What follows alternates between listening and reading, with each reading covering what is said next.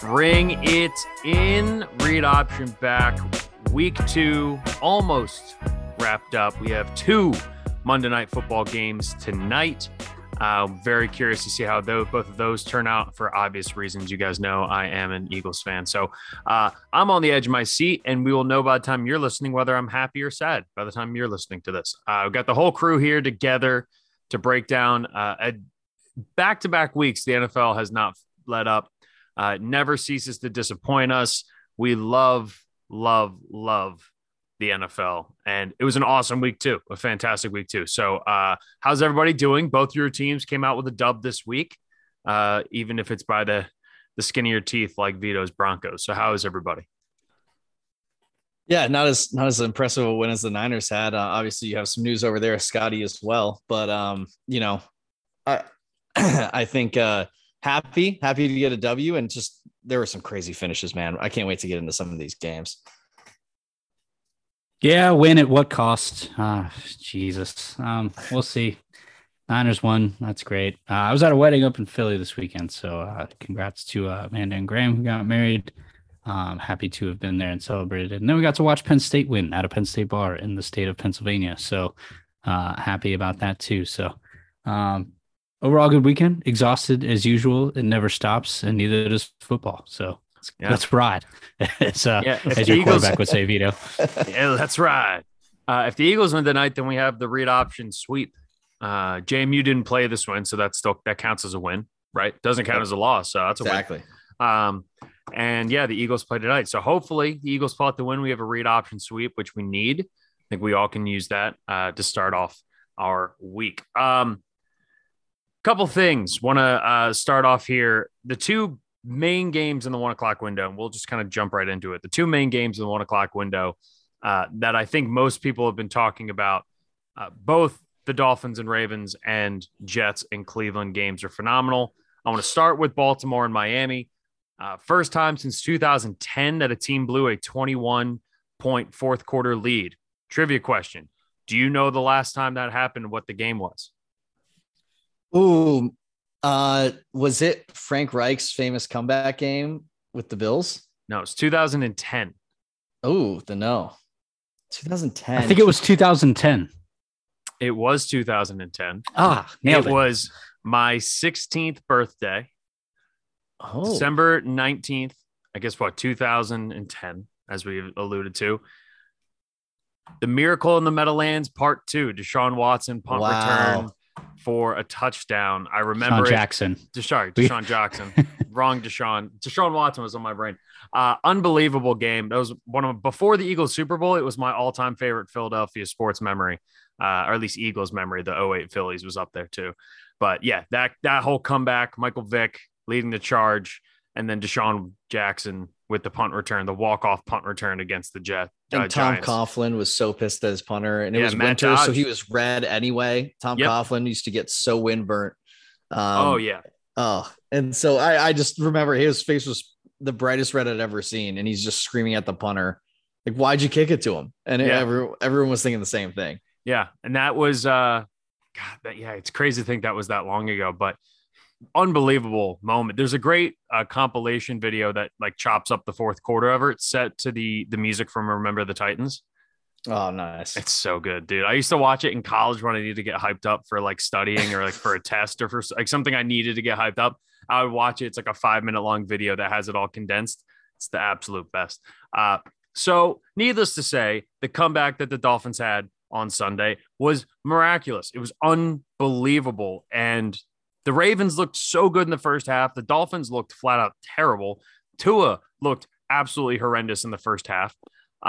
And look, there's a lot of people coming out today saying Tua, all you Tua haters, the guys, look what he did, 6 touchdowns, threw for all this yards. Yeah, 2 and on, exactly. Leading the league in passing yards. He's got over 720 passing yards through the first 2 weeks. Let me see the receipts, all this shit. Look, I'm just going to be honest with you, and you guys might disagree, but this is just how I feel watching him. Tua is not great. He still isn't great. Not a single touchdown pass he threw yesterday was a good throw, with the exception of the one to Gesicki, who Gesicki made an unbelievable catch in the back of the end zone. 5 feet in the air for that touchdown. Yeah, you're right, Jeff. It was just speed that was burning the Ravens secondary, and that's all it was. Every time there was a big play, it was Waddle over the middle who had burned someone, or used his speed to get past somebody, or Tyreek Hill who just sped past the secondary. You're absolutely right. The skill guys on Miami mixed with McDaniel, his offense, it's unreal how good this offense is. And there are 15 other quarterbacks I truly believe that if they were playing in Miami, they'd be a better football team. Both of the deep balls that Tua threw for touchdowns were underthrown. He just had Tyreek open by about 10 yards. Yeah. Right? And this isn't to say that Tua doesn't deserve credit for going out and doing what he had to do to win the football game. He absolutely, the spin move play in the red zone, fantastic play. Dude, that was to my boy River Craycraft. Shout out Santa Margarita product right there. Another one of your high school boys, right? Like, again, so I'm not trying to say this is like Tua is terrible. What I wrote down in my notes as I'm watching the games was Tua is smart enough to get the ball in the place that it needs to be. And ultimately, that's all you need. And there were a lot of comparisons going into this year as to, describing what Tua was and then what Jimmy G did in that offense in San Francisco. And then you look at the skill position guys, no offense, Scotty, but Jalen Waddle and Tyreek Hill are more dynamic than even Deebo Samuel and, agreed. Brandon Ayuk or George Kittle or anybody else. So this isn't to shit on Tua. This isn't to say that they don't deserve the win, that they don't deserve to throw some smoke and throw some shade after everything that they did in that massive comeback. It was sick. But if you sit there and watch Tua and the yards after catch, the quick slants, the play design, everything else, they're winning. A great quarterback lifts everybody else around him. A good team can lift up a decent quarterback. And that's what we have in Miami. And I think Miami's going to be a really solid team and a really dangerous team because of that. I have questions about the defense. I don't think the defense is all that great, though they did a great job in the second half slowing down Lamar. I walked away from that game and the love fest and the Tua, jerk circles that were going on and everybody talking about how great Tua was. And I'm just like, he wasn't that great. And it got to the point that some two-and-on guy even went on to Twitter, reversed the film so it looked like he was throwing right-handed and see, look, he looks like a really good quarterback now that he's right-handed, right? And it's like, dude, it's not because he's left-handed. I've seen great left-handed quarterbacks. It looks different. Steve Young. But like it's not because he's left-handed. It's because there are still questions there. He's got unbelievable skill guys around him that have elevated his play in particular. No, I mean, the skill positions are what it is. Like, they're obviously great in the NFL. You talked about the offense already. I mean, listen, this offense blew up. He deserves some of the credit. Scoring 4 touchdowns in the fourth quarter. Like, yes, you are going to get love and you deserve it for that point. Yes. I think to your point, when you break down the film of some of those throws that were touchdowns, his receiver Tua was definitely had his corner beat. He was on his way. He slowed up, caught the ball, luckily broke the tackle and ran in, right? We saw a couple of those in this game. He's still got the ball there. There are a few that were on the money. He's a playmaker. Definitely. They don't win this game without his play in the fourth quarter, right? I mean, just not turning it over. Like, there was a couple things that he did, right? And was it perfect? Absolutely not. But I think, look at the first half compared to this. I think what it really shows you, or even the first 3 quarters compared to the fourth, it shows you that Tua is a guy who at least has this flash, right? We've seen now the ceiling grow a little bit and be like, all right, that's where his ceiling is. Let's see what he can do in this offense. Because of any team, right? This is a great one of, you have every weapon that you could ever want. It's all on you now, right? In this season, this is the ultimate version of it. And we saw it, and it's true because of what we saw last night or 2 days ago for some of you folks, where Tua, just had one of the best comebacks in NFL history at the end of a game against a Baltimore team that, by the way, I thought without a doubt is the team in the NFL, them and the Browns, that are like, if you're up, you should just run out the clock. And they both blew leads, and we'll get to the other game. But the Ravens, man, I just couldn't believe they let this one go so poorly. The 3 and outs in the fourth, like, what's going on? And Lamar played an unbelievably perfect game almost. That was the best game I've seen him play, the best single game I've seen him put together, including the MVP year. Yeah. Bar none. I mean, because I actually agree with that, Scotty, because I thought, and I wrote this down earlier on in my notes, like, Lamar throwing the ball this year does look different. Like, he looks a lot more comfortable and aggressive throwing the football And he's using his legs when he needs to, not just every play because he knows he can pick up 15 yards, which is ultimately why he did win the MVP in 2019. And then because he was so dangerous with his legs, it opened up a ton of other things.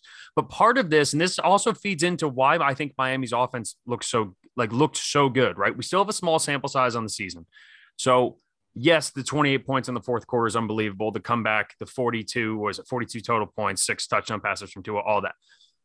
Football is such a momentum game, and the human aspect of this game in particular, and this Miami and Baltimore game, and I remember seeing it in the New York and Philly game, which is why I brought that up at the beginning. Once the momentum starts to slide and the defense starts thinking like, hey, we can't blow this. We can't be the team that's going to lose this. Next thing you know, there's blown coverages. 2 of the deep touchdown passes in the second half that Tua threw were from blown coverages, including the one that made it, that I believe tied up the game or got it to a 1-score game. So I think a big part of that human nature element of just like, hey, they're starting to come back. We need to press. They start overthinking. It just starts to, pile up and avalanche to a point where next thing you know, it's how the fuck did they come back and put up 28 points? And with guys like that who can score so fast, right, that they can score in one play, one broken coverage, it makes it seem so much more impressive on the outside. But it's like, hey, one big touchdown pass completely changes the momentum of this game. And that's ultimately what happened in this game. And again, none of it's to say that Tua didn't play well. Tua played great in the second half, but Tua was atrocious in the first half. This offense couldn't move the ball. Baltimore was kicking the shit out of them. And I think they're more likely to look like that offense that's going to struggle and still put up some points here and there than the team that put up 28 points in the fourth quarter. And I think part of that has to do with the momentum slide in this game. Now, I still think, for the record, that Baltimore is going to be a really good team. And I completely agree with you, Vito. If there's one team that you'd put your money on with a big lead to be able to run out the clock, it's Baltimore. Yeah. But we've seen it again. They don't have running backs right now. And I don't think J.K. Dobbins is, look, I think we all like J.K. Dobbins. I think we'd all like to see him have a good career. But the last time we saw him, he was a rookie. And since then, he not only tore his, which I just learned this recently, when he shredded everything in his knee last year, he also tore his hamstring. So his hamstring hasn't been 100% in over a year as he's been rehabbing, getting everything else right. So who knows whether this is going to be the case. And I think Lamar obviously broke the long touchdown run, but we need to see more of Lamar actually being kind of old Lamar and running the football at the end of games this year, because I just don't think they have the running backs to scare people. And I think that's a good point. And like we talked about last week, it's probably going to come, towards the end of the season when they're going to really put him at his head down when everyone knows you're just running it. But I think you're right, Jeff. There's something missing there. And I hope it's Dobbins. I hope he can come back healthy, but I was hopeful for week 1, and here we are again after week 2. And it's just like, man, where is this guy? The offense needs him for sure. For me, it's the defense, though. Like, the fact that the secondary is so young is why they were making those mistakes late in the game. And hopefully that progresses as the season goes on, because those are the spots. That's when Lamar doesn't have the ball. Everything's out of his control. You can only do so much when Lamar's got the ball. And granted, it's a lot. But if your secondary is going to be making critical mistakes like that in the game, letting Tyreek Hill or some of these other guys, Jamar Chase, for example, who's a burner, he can burn you deep too in that conference. There's a laundry list of those guys now who have the speed and the talent to beat inept young secondaries. And that's a huge problem for the Ravens, and they need to fix that part too. Yeah, losing Kyle Fuller hurts. It's weird to say. I think Miami's offense is just going to be a problem for everybody. And it's only good, but it's, again, so much of that is going to come down to Tua. I think the skill position guys in the offensive line can only lift up Tua so much. There's going to be moments where Tua shits the bed, and not to say that Washington is the same, has the same level of skill positions with Jahan Dotson and Terry McLaurin and Curtis Samuel. That's another situation where people looked at Carson Wentz's stat line at the end of it and said, look, Carson wasn't the problem in that loss against Detroit. And it's actually, if you watch the game, he was a huge problem of it. He was incredibly inaccurate. He had multiple bad turnovers. He was bad, right? And Tua's going to have games like that where guys are going to be open, but he's going to make bad mistakes. And I think that fourth quarter is the pinnacle of what we can see out of Tua. How close can he consistently be to that guy? Mm-hmm. That's going to determine whether this team is an 11-win team, a 12-win team, or an 8-win team or a 9-win team because I don't think their defense is all that great. They made a couple of plays here and there when they needed to, but I think their defense is very much middle of the road. And I think their offense with the skill guys that they have has the potential to be arguably one of the top offenses in the NFL, but it all comes down to Tua. Very similar to how we talked about Jimmy Garoppolo all of last year, which is, can Jimmy G just deliver the ball on time to the right spots? And if he does that, we saw how far San Francisco was able to go. Only difference is Miami's not going to be able to run the football like San Francisco could. And I think come the wintertime, playoffs, when they got to be able to run the football, I think that's going to be a legitimate question here. And this is the last thing I'll say on Tua too, there's going to be games where they need Tua to make a play to win. And he did that a couple times in this game. Credit where credit's due. I don't know how reliable I can. So I want to see more from Tua before I decide whether or not this is him forever. But right now, I'm just telling people, hey, pump the brakes. Last thing in this game I wanted to throw in there too. Rashad Bateman's really fucking good. Yeah. Like Rashad Bateman's really, really good and crazy fast. Like he was a really good all around solid receiver at Minnesota, but I never thought of him as a burner at Minnesota. And he's now had 2 deep ball touchdowns where he's gotten wide open and made phenomenal catches. Dude, I love him. That's why he's on all my fantasy teams. This guy's amazing. Yeah. So excited. You were on that early. He had 21.5 miles per hour on the after he got loose on that deep ball and on Sunday. He was fucking moving. Let's go to the other blown game here by another AFC North team.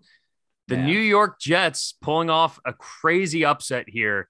And honestly, going into the game, like Scotty, you and I both took the Jets. Or at least we took the points. We didn't pick them straight up. Yeah. And I'm sitting there freaking out when they scored the touchdown, the deep ball to Corey Davis, being like, backdoor cover, baby. Let's go. Game's over. I can check off a dub on my pick list, right? Lo and behold, onside kick, Joe Flacco, and fucking Garrett Wilson, dude. Wilson, he's good.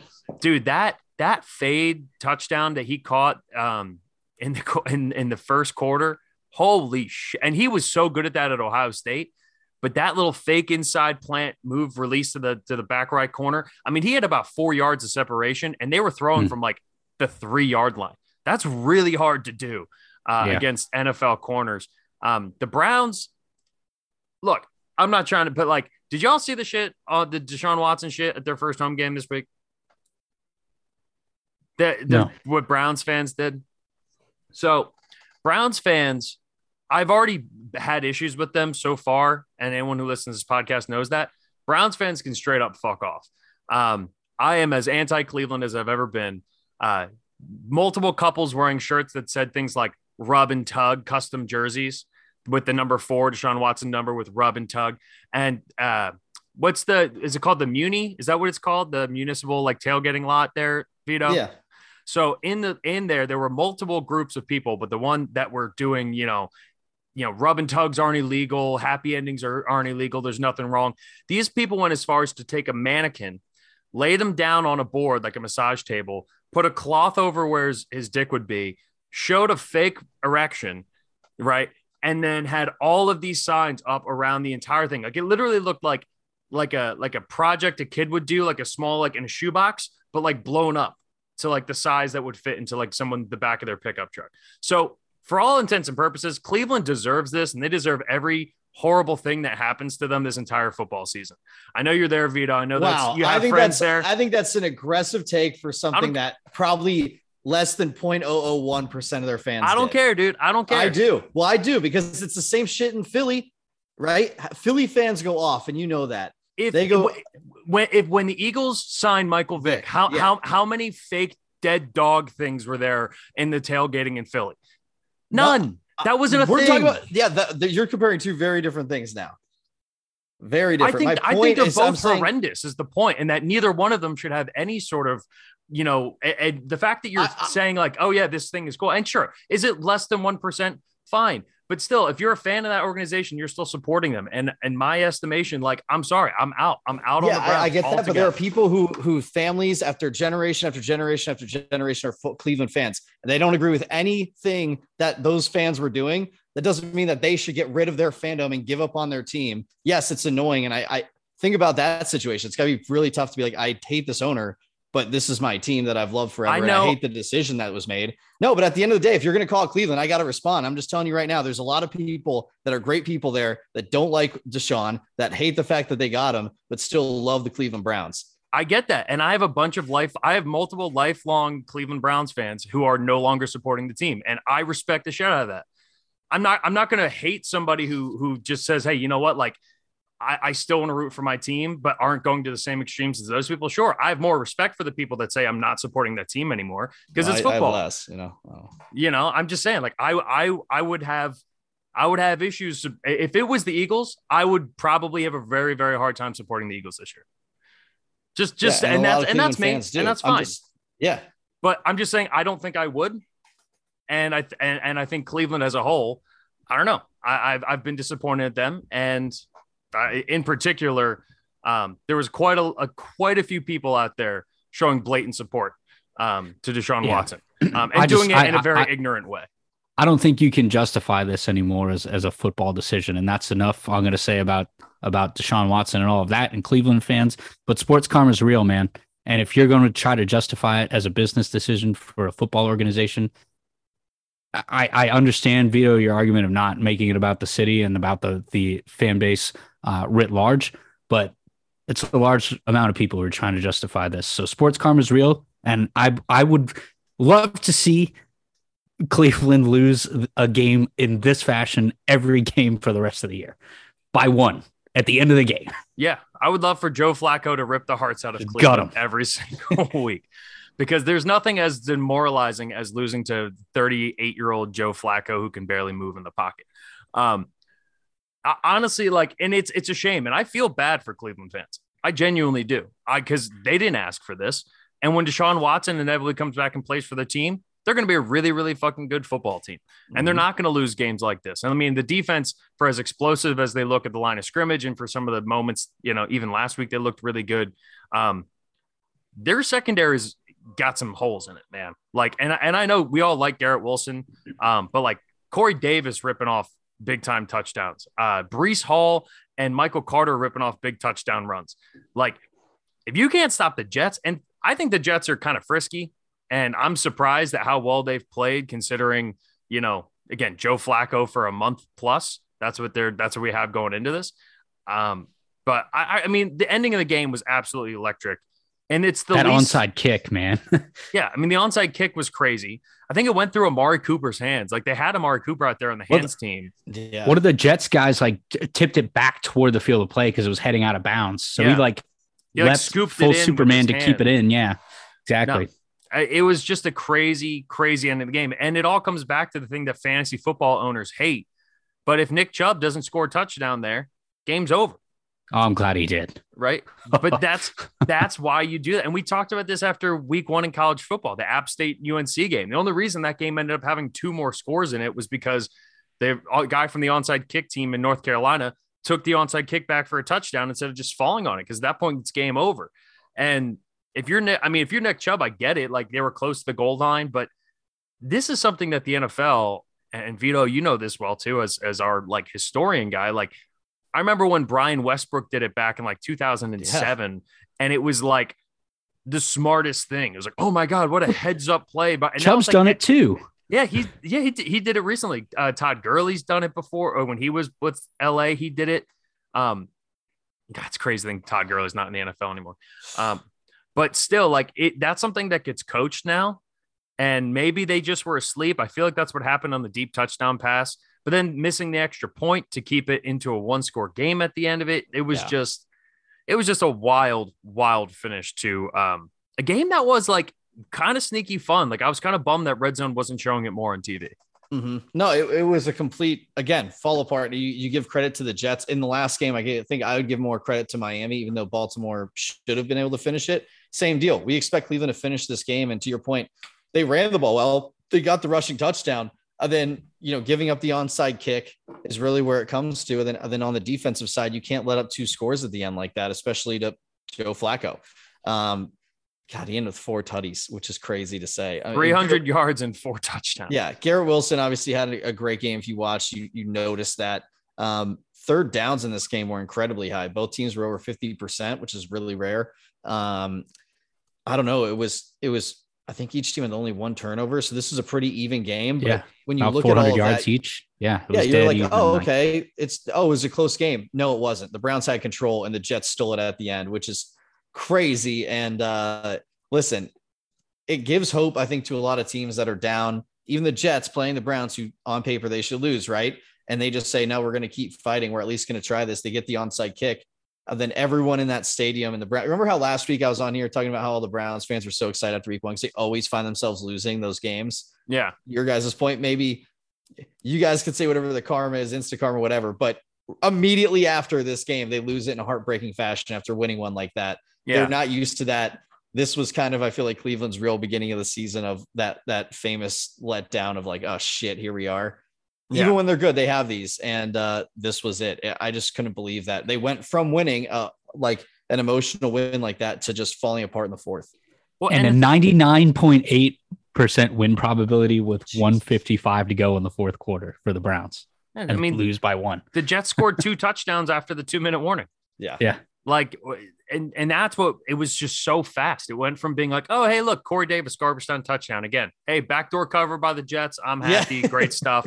And then next thing you know, it's oh shit, they got the onside kick. And then it's like, wait, it's a little dump pass to Elijah Moore. He gets out of bounds. Oh, Michael Carter gets out of bounds. And then next they're on the freaking 20-yard line and Joe Flacco throws a strike to Garrett Wilson over the middle of the field, who goes in completely untouched. It was a bad loss for the Browns. And Jacoby Brissett didn't even play bad. Like, that's the thing. Like, he completed over 80% of his passes. He wasn't great. Don't get me wrong. And if it wasn't for, and even so, like marching down the field at the end of the game there, if it wasn't, I mean, they almost got into field goal range to steal it back. And Brissett throws his only real mistake of the day, and throws the interception. But I don't know, for a team that can run the ball as well as they can, it's hard to put this on the offense a whole lot, because I feel like you have a backup quarterback who through 2 weeks has given you, and a guy who borderline was not even going to be in the league this year, at the very least was going to be like third man in a QB room. Now he's starting games from you, and he gives you 2 really good performances in week 1 and week 2. You got to win both of those games, man. I agree, because he's going to have his mistakes, right? Mm-hmm. Coaches talk about it all the time. Make it easier on your quarterbacks, especially if they're younger, or, not as good. Let's be honest. Where, all right, you got to make sure that you have really good play calls and matchups, and you're exploiting everything you can. And if it comes down to the end and the defense gives up a game, like, man, that's not good, because the defense, they just didn't look as good as they should have. They could have. Like, that was a bad performance. Last week, they gave up a couple of big plays. They did again this week, especially at the end. What's going on here with the Browns defense, Jeff? I feel like this team just doesn't have it. I think they are pretty weak in the secondary. I think they have some young, really explosive play. I mean, obviously Myles Garrett's a freak. Jadeveon Clowney had a strip, sack, fumble, recovery all in the same motion, but he got banged up in this game. The interior defensive line is not as good as it's been in years past. The linebacking room is really good. Like, Jeremiah Owusu-Koramoah has been everything that we thought he was going to be coming out in 2020, and he's looked really, really good. But other than that, it's been, or 2021. It's a little bit rough, and I'm surprised. I mean, they have guys like Denzel Ward and Greedy Williams on the outside, and Grant Delpit playing safety, and it makes you think like, like they have this young, explosive talent, but it looked like they just completely let down. That Corey Davis touchdown, that was just straight up laziness.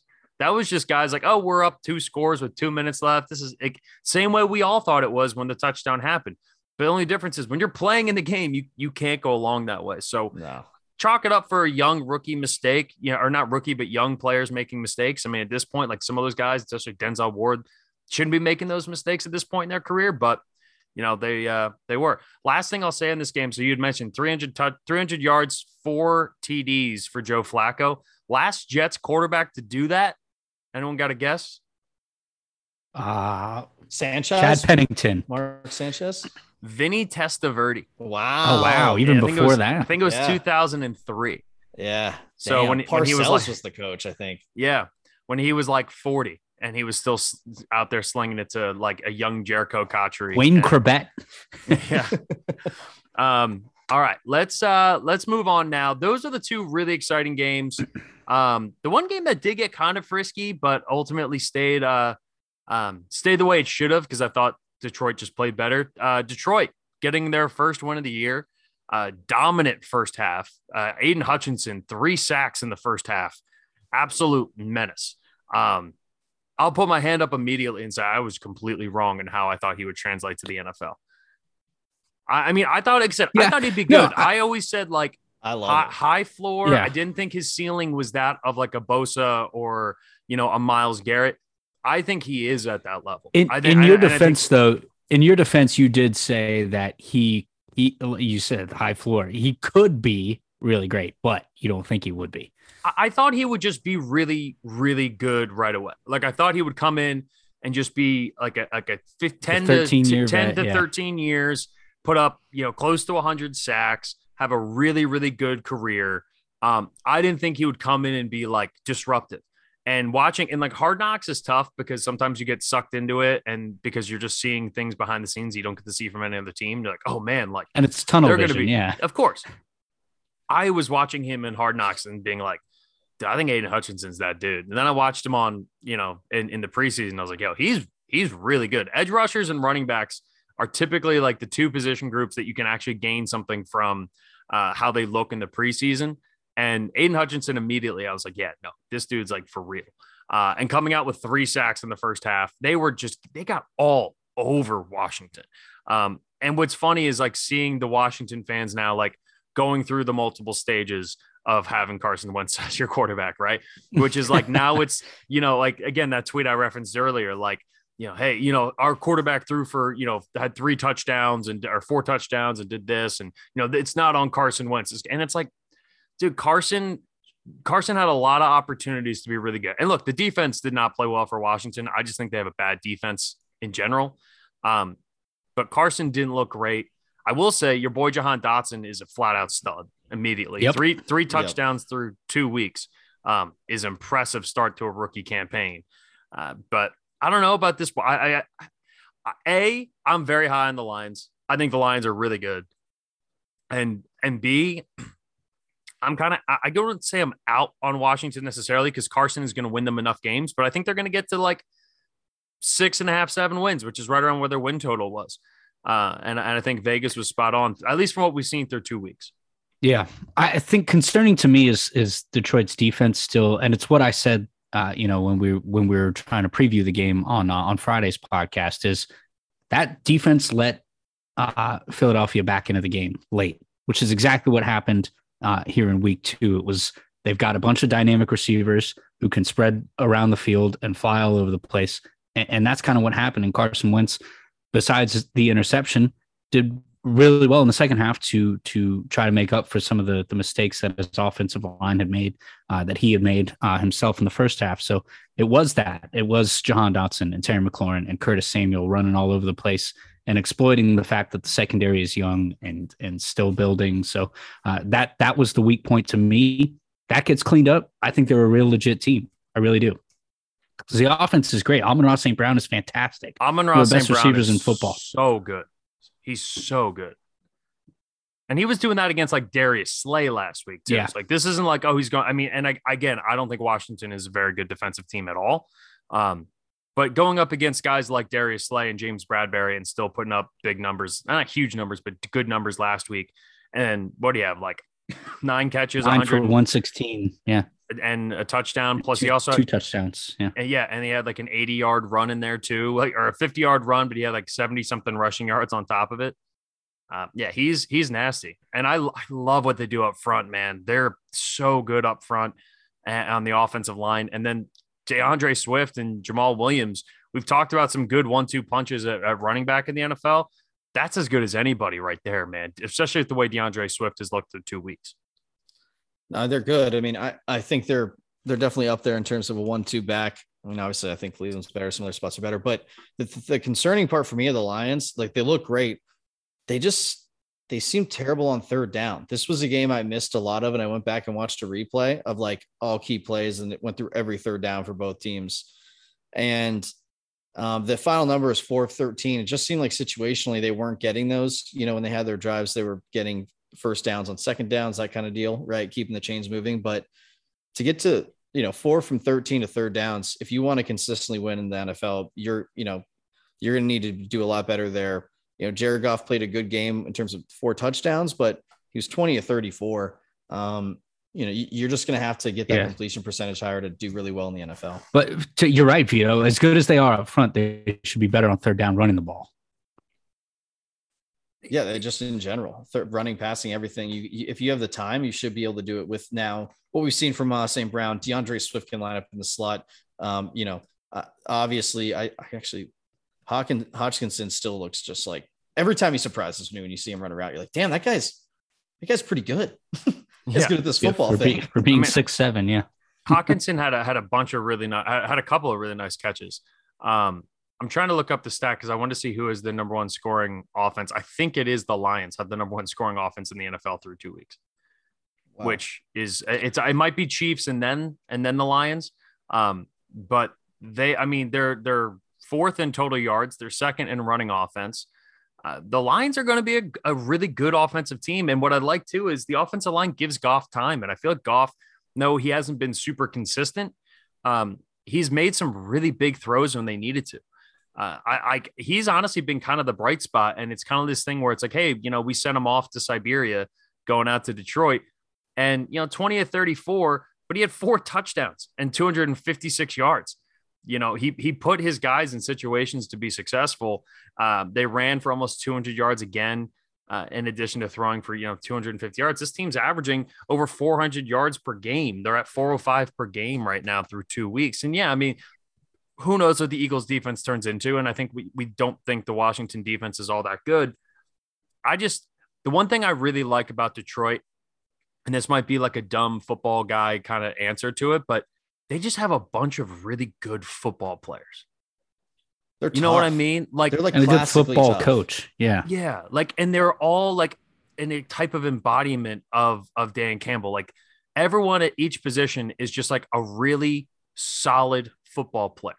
None of them are going to be the best in the league at anything. None of them are going to showcase like guys like, Malcolm Rodriguez, the rookie linebacker out of Oklahoma State. Like, that dude awesome. Flies over all around the field. And the secondary is definitely still their biggest weakness. Okudah has not turned out to be what they thought he was going to be out of Ohio State.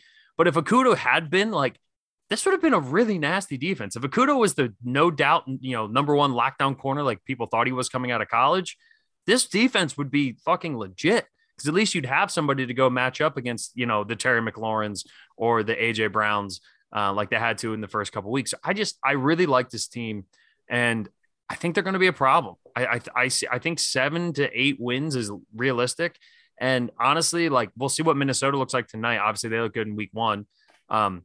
Green Bay looked good last night. They didn't look amazing.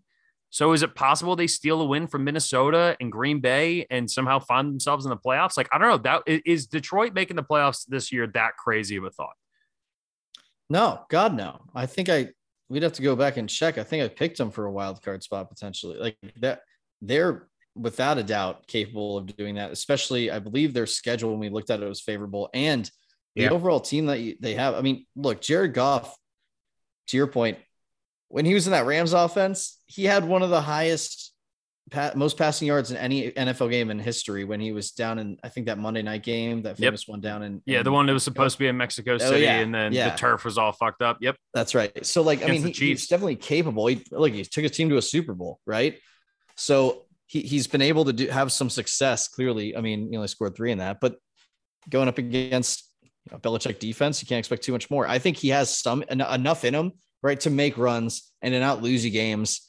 But I just thought from that spot, I think moving forward, look for him to focus and the Lions to focus on his completion percentage, because I do think while it was great seeing push the ball, there were just a lot of third downs that you can't put that much on your defense. They gave up a lot of points for a reason. And I think they'll continue to your point, if they keep having short drive after short drive on the offensive side.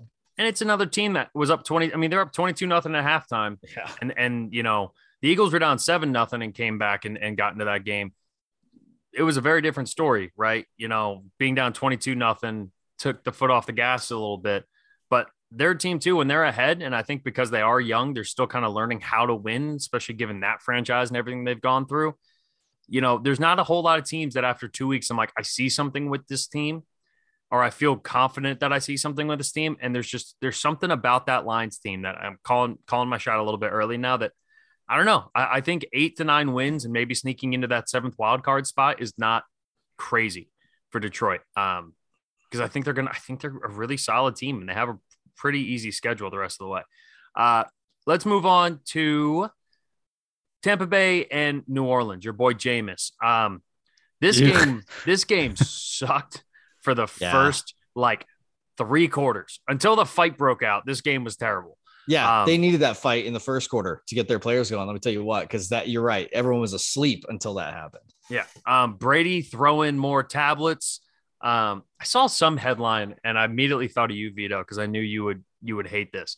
There was some USA Today headline that was like, Tom Brady at 4-5. So embarrassing that he's still acting like a child on the sidelines. I was like, motherfucker, like, what if he was 23? We'd give him a pass. Like, yeah, like if any 23-year-old who wasn't a professional athlete slammed an iPad or something, like, yeah, we'd all be like, that's immature behavior. We always give the excuse because it's pro athletes and make a shitload of money. The teams are paying for all this stuff. Is it immature? Sure. But it's also the heat of competition. It's the competitive nature of him. And I didn't even look at who wrote the article because I thought that was just an embarrassing headline. Well, you're right. It's because that's it. It's all like you're paying these guys to be the ultimate competitors. This is a side effect. This is like slamming an iPad is a side effect of getting the most competitive human beings on the planet to train year round to hit other men. Yeah, you're going to have some smoking iPads. Not to mention like one of the best competitors in the history of professional sports in Tom Brady's. Like, how do you think he got that good? By not being willing to freak out and yell and scream at his teammates? Like, that's what's literally what has made him be great. It's like, hey, you know that thing you've done for 22 years that has made you the greatest of what you've done ever? Yeah, why don't you stop doing that? Because you know what? You're 45 now. Yeah, you're 45. So stop doing the thing that's made you the greatest of all time. Yeah. Do it in a different way. Yeah. It's not about iPad. It's about WePad. No, get out of here. He's a competitor, man. He's got the fire. That's so good. I loved it. I mean, it made me laugh because objectively, with all his plastic surgery and shit that's going on, he looks like he's lost a ton of weight. I mean, he looks weird. Like he just flat out looks weird. I don't know what he did this offseason. Looks like a Ken doll. He really does, man. It's not looking good for Tommy B. But either way, he still looks good throwing the football. He's just got no one to freaking throw to. Julio was out. Chris Godwin out. Mike Evans inevitably gets ejected, which shout out Mike Evans, by the way. I don't know if you heard the thing that got caught on the mic after he blew up Marshawn Lattimore, who was getting in Brady's face. Brady. He goes up to the ref and he's like, it's Tom Brady. What do you want me to do? Yeah. Like that, you know this is what's going to happen. But still, credit to Mike Evans for being like, no, you're not fucking up my quarterback. Yeah. And bad by you, Marshawn Lattimore, attacking an 80-year-old Bruce Arians on the sideline. I mean, get out of here with that. I literally wrote it down. I have it here in my notes. Marshawn Lattimore is a little shit. Yeah. praying on the old guy on the sideline. I mean, get out of here. But what have you won, Marshawn? What have you won in your life? Where's the article from the guy from USA Today saying, hey, Marshawn Lattimore yelling at an old man on the sidelines? Why don't we start acting like our age, Marshawn? Fucking douche. I mean, look, but that does go into the competitive thing. So I'm not going to slam Brady for being competitive and then say, Marshawn, hey, you know what? Don't do that because that's all part of the game. And we all know Bruce Arians. Bruce Arians is going to jaw back and forth with literally any human that he possibly can if they're on the opposite side of the football field. I think his grandma could be on the other side of the football field and Bruce Arians would still talk shit to her. That's just kind of the way that he is. So I do get impressive. It. Yeah. But this game stunk. And I'll be honest, like it's starting to give off, not to say that Brady looks as bad as Peyton did, but it is starting to give off a little bit of this Broncos championship run with Peyton at the end of his career where the defense was really, really good. And Peyton was just smart enough to know, where to put the football and how to pull off wins at the end of the game. I mean, I like that call a lot. The stat lines are similar. I mean, he threw for under 200 yards, but had 39 attempts or something like that. Like, man, I'll tell you what, when at the end of his career, Manning, his completion percentage was under 60% that last year. Like he was a noticeably different person. And I think Peyton had that shoulder thing. His actual arm strength was noticeably different. Tom still seems to have that. I don't get what is going on with this guy's arm and his muscles and tendons. Someone needs to study this guy. I know TB12 and all that stuff. I'm convinced there's also just a genetic alteration. Something else is at play here. He's cyborg. I'm telling you. Well, and if he had the, Demaryius Thomas and was Eric Decker still on the team at that point too? If you gave Tom Brady those two guys in their prime on this team, I think we wouldn't even be talking about this. I think it's because he's getting used to not having a reliable tight end. His number one tight end option right now is Cameron Brate, who's fine, but he's not starting in any fantasy leagues, right? It's a Hall of Famer like Gronk, right? Yeah, exactly, right? And the dude that you had 10, 15 years of chemistry and history built up with. And then on top of that too, no Godwin, who's still coming off the ACL injury, and I still don't think is fully 100%. And no Julio Jones, who we saw in week 1 was a legitimate impact player for them. So clearly he doesn't have the weapons. The running game, playoff, it's Lenny abysmal. in the it's just tough. And that's part of the offensive line being as banged up as it is. But it does feel like the defense is going to carry the weight. Now, coming up, I believe they have Green Bay and Kansas City in the next 2 weeks, or at least coming up here in the next few weeks for Tampa Bay. So this defense is going to get tested, right? Back to back, yeah. Is this defense as good as it has seemed through the first 2 weeks, shutting down a Dallas team that didn't look great. And then this New Orleans team that offensively didn't look great against Atlanta until the fourth quarter when Jameis threw for 200 yards. But what I will say is 5 interceptions. Yeah. But what I will say is through these first 2 weeks, what we have seen is that Tampa Bay's defense looks really, really good. Their pass rush looks ridiculous. Their secondary looks ridiculous. And then, of course, they have the best linebacking room in all of football with Levante David and Devin White. So the defense is going to have a ton of talent. I guess for Tom, it's going to be does he have enough Zen in him? Maybe he needs to go take an ayahuasca trip, on these Wednesdays that he's taken off now. He's taken off every Wednesday for the rest of the season, apparently, which just seems odd for someone like, I get it. I think there's stuff going on that we don't know about. Clearly, that's why I walked away from training camp. But that does seem pretty out of pocket considering Tom Brady's personality and what we've known him to be over the last, 22 years, or however long it's been.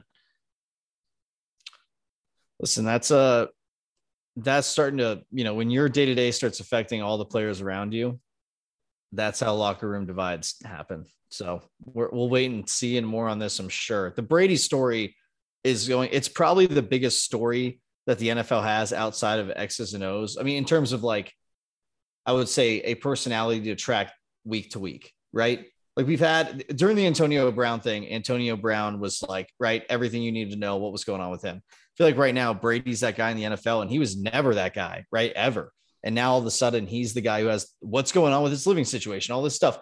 The news around him has actually gotten into NFL regular news. And it's kind of weird that him of all people is who's affecting it. I don't know. More to come, I'm sure. And I guess the one question I would ask off of that is Tom Brady above that, right? Does Tom Brady his presence in being as great as he is, does that transcend him, a potential locker room problem? Whereas if, Dak Prescott took off every Wednesday of every week, or Russell Wilson took off every Wednesday of every week, right? That doesn't great players, but they don't carry the same gravitas as Tom Brady. Is Tom Brady somehow above that? Because we've actually kind of seen that in the NBA with LeBron. LeBron's taken extended time away. LeBron's taken extended time away from the team when he's needed to.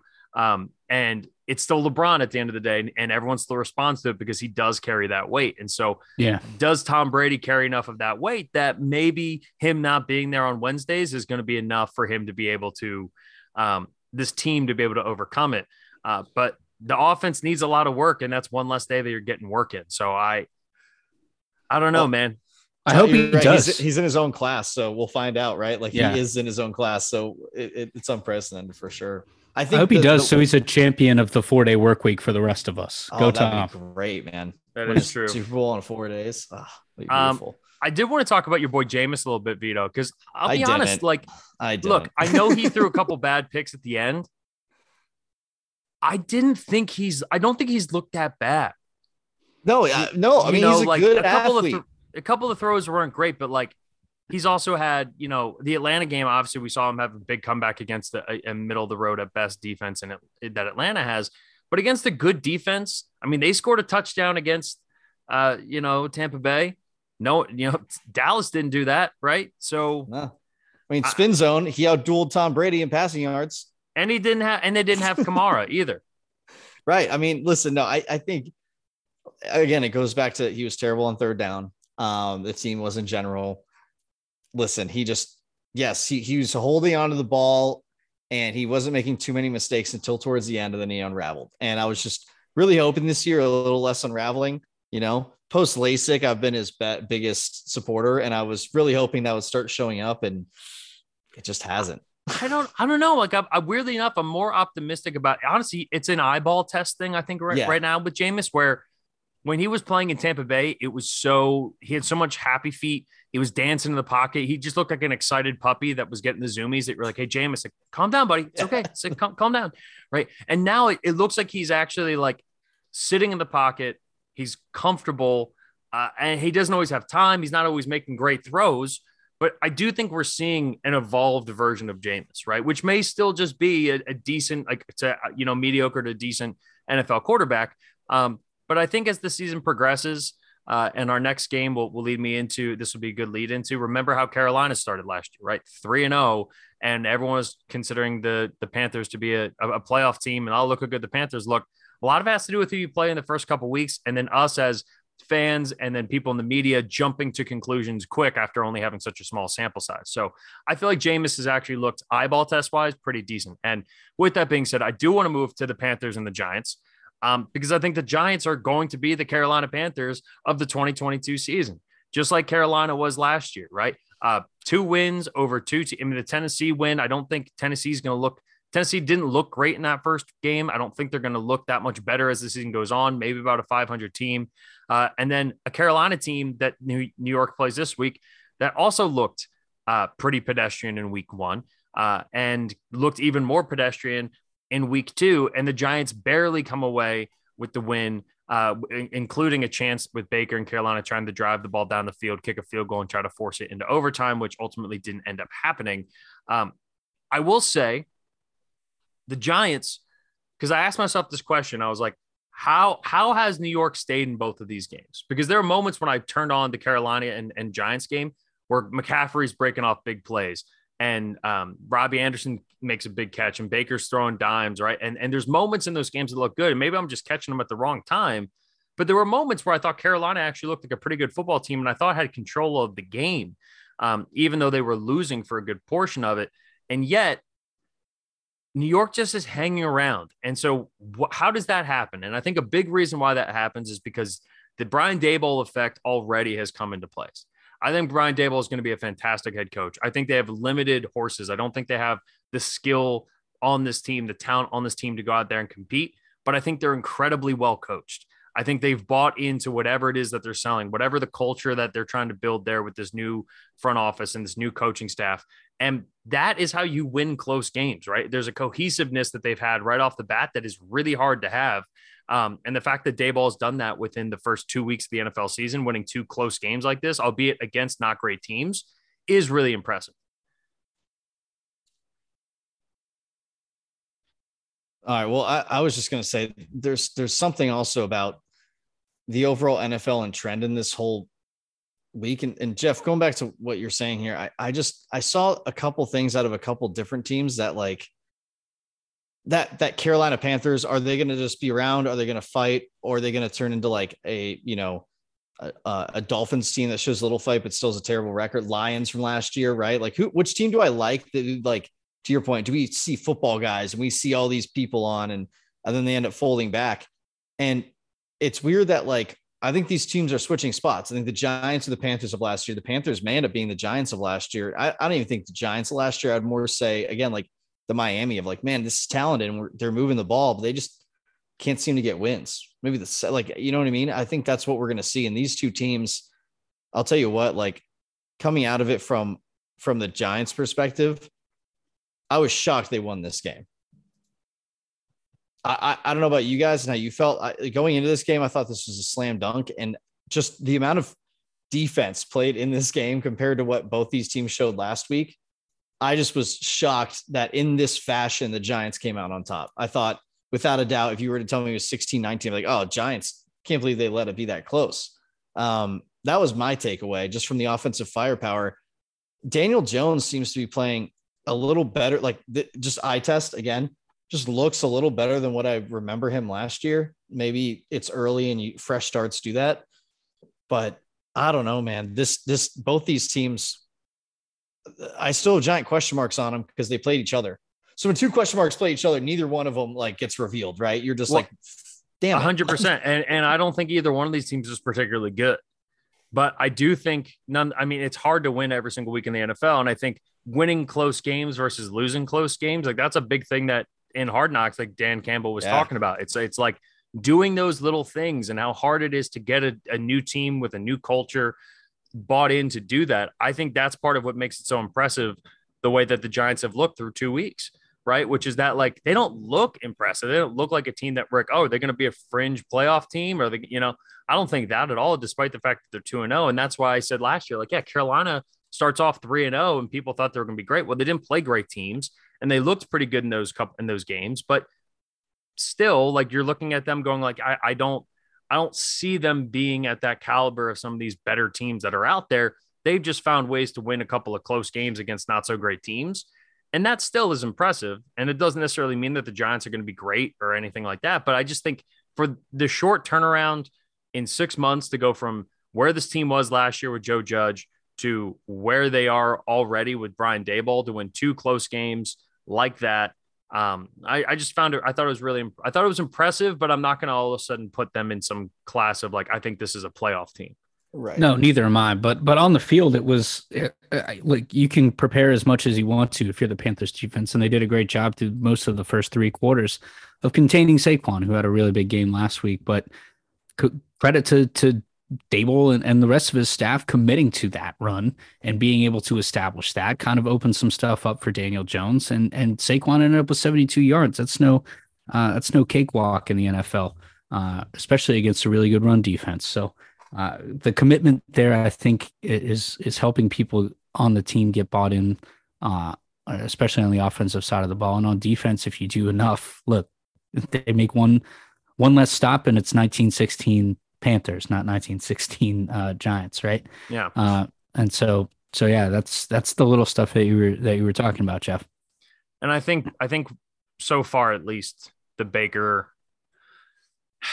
I love Baker, but it hasn't looked great. And I know it's going to be a long season, and I hope he's got time to turn it around. But especially the concerning thing with Baker is that he's had a lot of moments where he had time in that game. There was a lot of plays where he had time sitting back there and he's looking around the field, and they just either the guys weren't getting open, which isn't his fault, or this team just isn't as, maybe Baker's just not as good as some of us have thought. But Baker still was making plays. And that's one thing I'll always appreciate about him. Like, even if nothing's there, he's going to tuck it and run and make plays. And I think he's a big reason why they stayed in this game.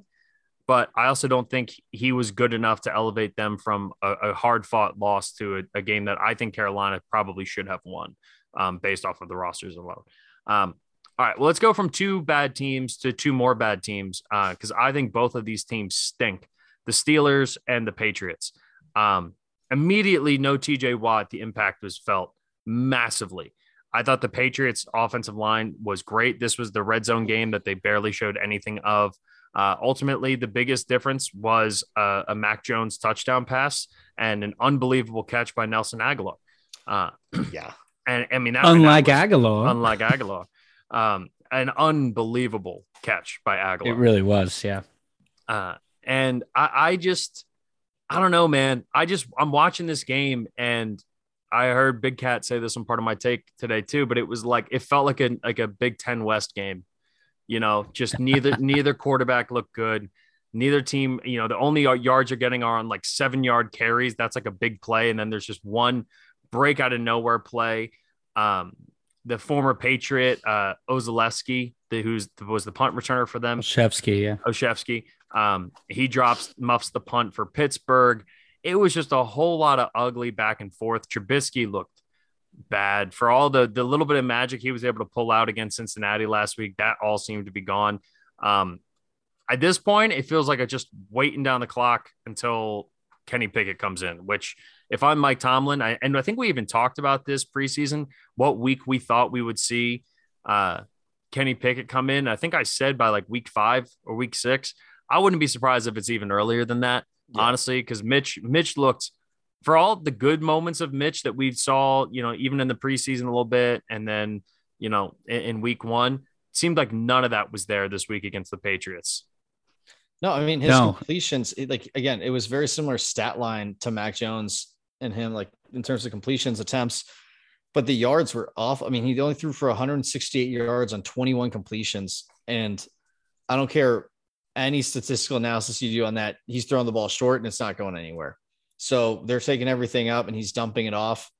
Listen, you had Najee back. They couldn't get the ground game going either. But there needs to be something in play action. And even Freiermuth had a couple catches, a touchdown, but this offense needs something different. And I think the guy who can generate that is sitting on the bench, to your point, Jeff. Yeah. And for as dull as that offense looked, I think this is where we're beginning to see the effect of Najee Harris being the only bright spot on that offense, save for Deontay Johnson. Yeah. But if you're going to play in a game like this, especially and have to he didn't get overworked. He only had 15 carries, but that's because he was banged up. And why was he banged up last week? New season, but I mean, how many carries did he have last year?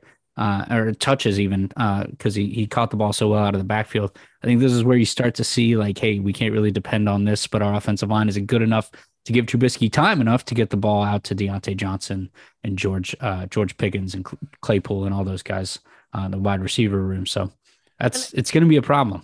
At some point, you just got to see what you got, right? Like, I don't know, like, there's moments where you have a veteran quarterback, right? I think like last year with Jimmy G and Trey Lance, you're like, all right, well, at least Jimmy G's still out there winning games and doing stuff. And maybe it's not time to pull in the rookie yet.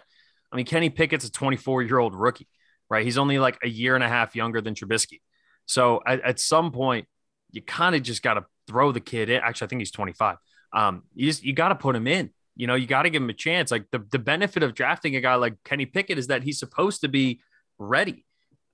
He's going to have a little more zip on his arm. He's going to be a little more confident. He's going to make some dumb mistakes because he's a rookie, but he's at least going to push the ball down the field. And I don't know. And we're still seeing on the opposite side here too with New England, this whole no offensive coordinator thing, or, 3 defensive coordinators equals 1 offensive coordinator thing that they're trying to do there. That makes no sense with Joe Judge and Patricia and 1 special teams coordinator plus 2 defensive coaches equals an offensive coordinator.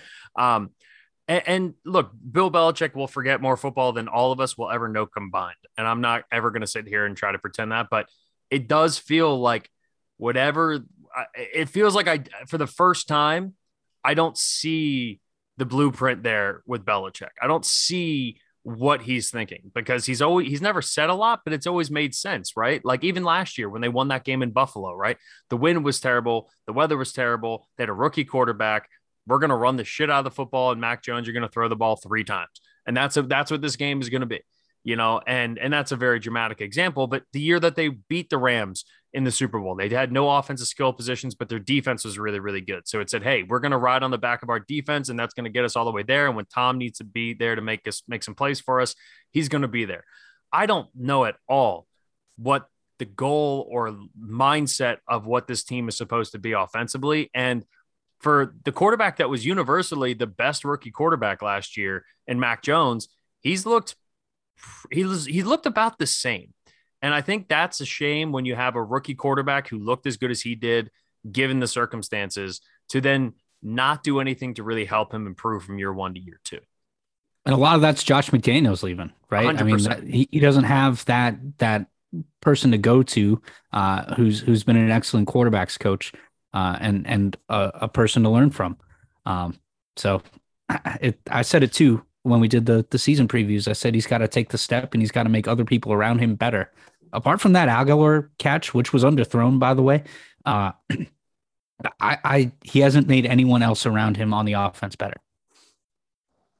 No, I think the McDaniels loss is real. This isn't.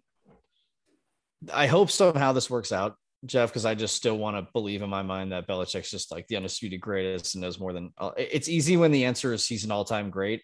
It's hard when someone who easily is the best of all time is clearly making mistakes. Yeah, right. It's like hard to watch, and I don't want that to be the case, but it feels like that's the case, and you just got to call it how you see it sometimes. It's like watching your grandparents get older, right? Like it's like, oh man, like Pop used to go out there and play golf, and now, I can't really do that anymore. Like it's Yeah. not to say that Belichick's because look, the defensive effort I thought the team had today and what they got out of the offensive line, Yeah. I thought both were really, really impressive. I just think and I'm curious too, and this is totally just theoretical, right? I have no idea. I'm not in that locker room. I don't know what's going on in that brain, but for years, Belichick didn't have to worry about the quarterback position, right? He was able to say, hey, we have a good enough defense. We'll be able to get it done on the other side of the ball. And I wonder, after all those years of doing that, if that's still the mindset he had going into the season. And to me, it's like, hey, you have a second-year quarterback who showed some promise in year one, and you just lost your offensive coordinator. You have to go get somebody to help continue that development. You can't just say, oh, we'll get it and we'll play good defense and he'll be fine. We'll keep trying to do what we did last year. It's like, no, you have to go find somebody who's going to fill that void that Josh McDaniels left. And it felt like this might be some of the arrogance of Bill Belichick and the years of his being the undisputed greatest, that he didn't feel the need to go out and do that. I don't know. It's strange, right? And then on the other side, Tomlin, I mean, I feel like, again, there's not enough from the offensive side. And I don't know, man, another week or so. Scotty, do you know who they have next? Let me actually pull this up. Steelers? Yeah. I forget. Yeah, they've got Cleveland on Thursday night. Oh, that's right. They got Cleveland the Jets, this week on Bills, Thursday. Bucks, and Dolphins. They go Cleveland and then the Jets in between, at Bills, Bucks, Dolphins, and Eagles in that order after that. Yeah, if they're going to make the change, you got to do it. I don't know. I mean, because you think about the Browns and the Jets, they have good defensive lines. Like, they're going to get after him, right? He's not going to be protected against any of these next 4 to 5 to 6 to 8 teams. And even the Jets, like the Jets showing how frisky they are. Like the Jets could win that game. Oh yeah.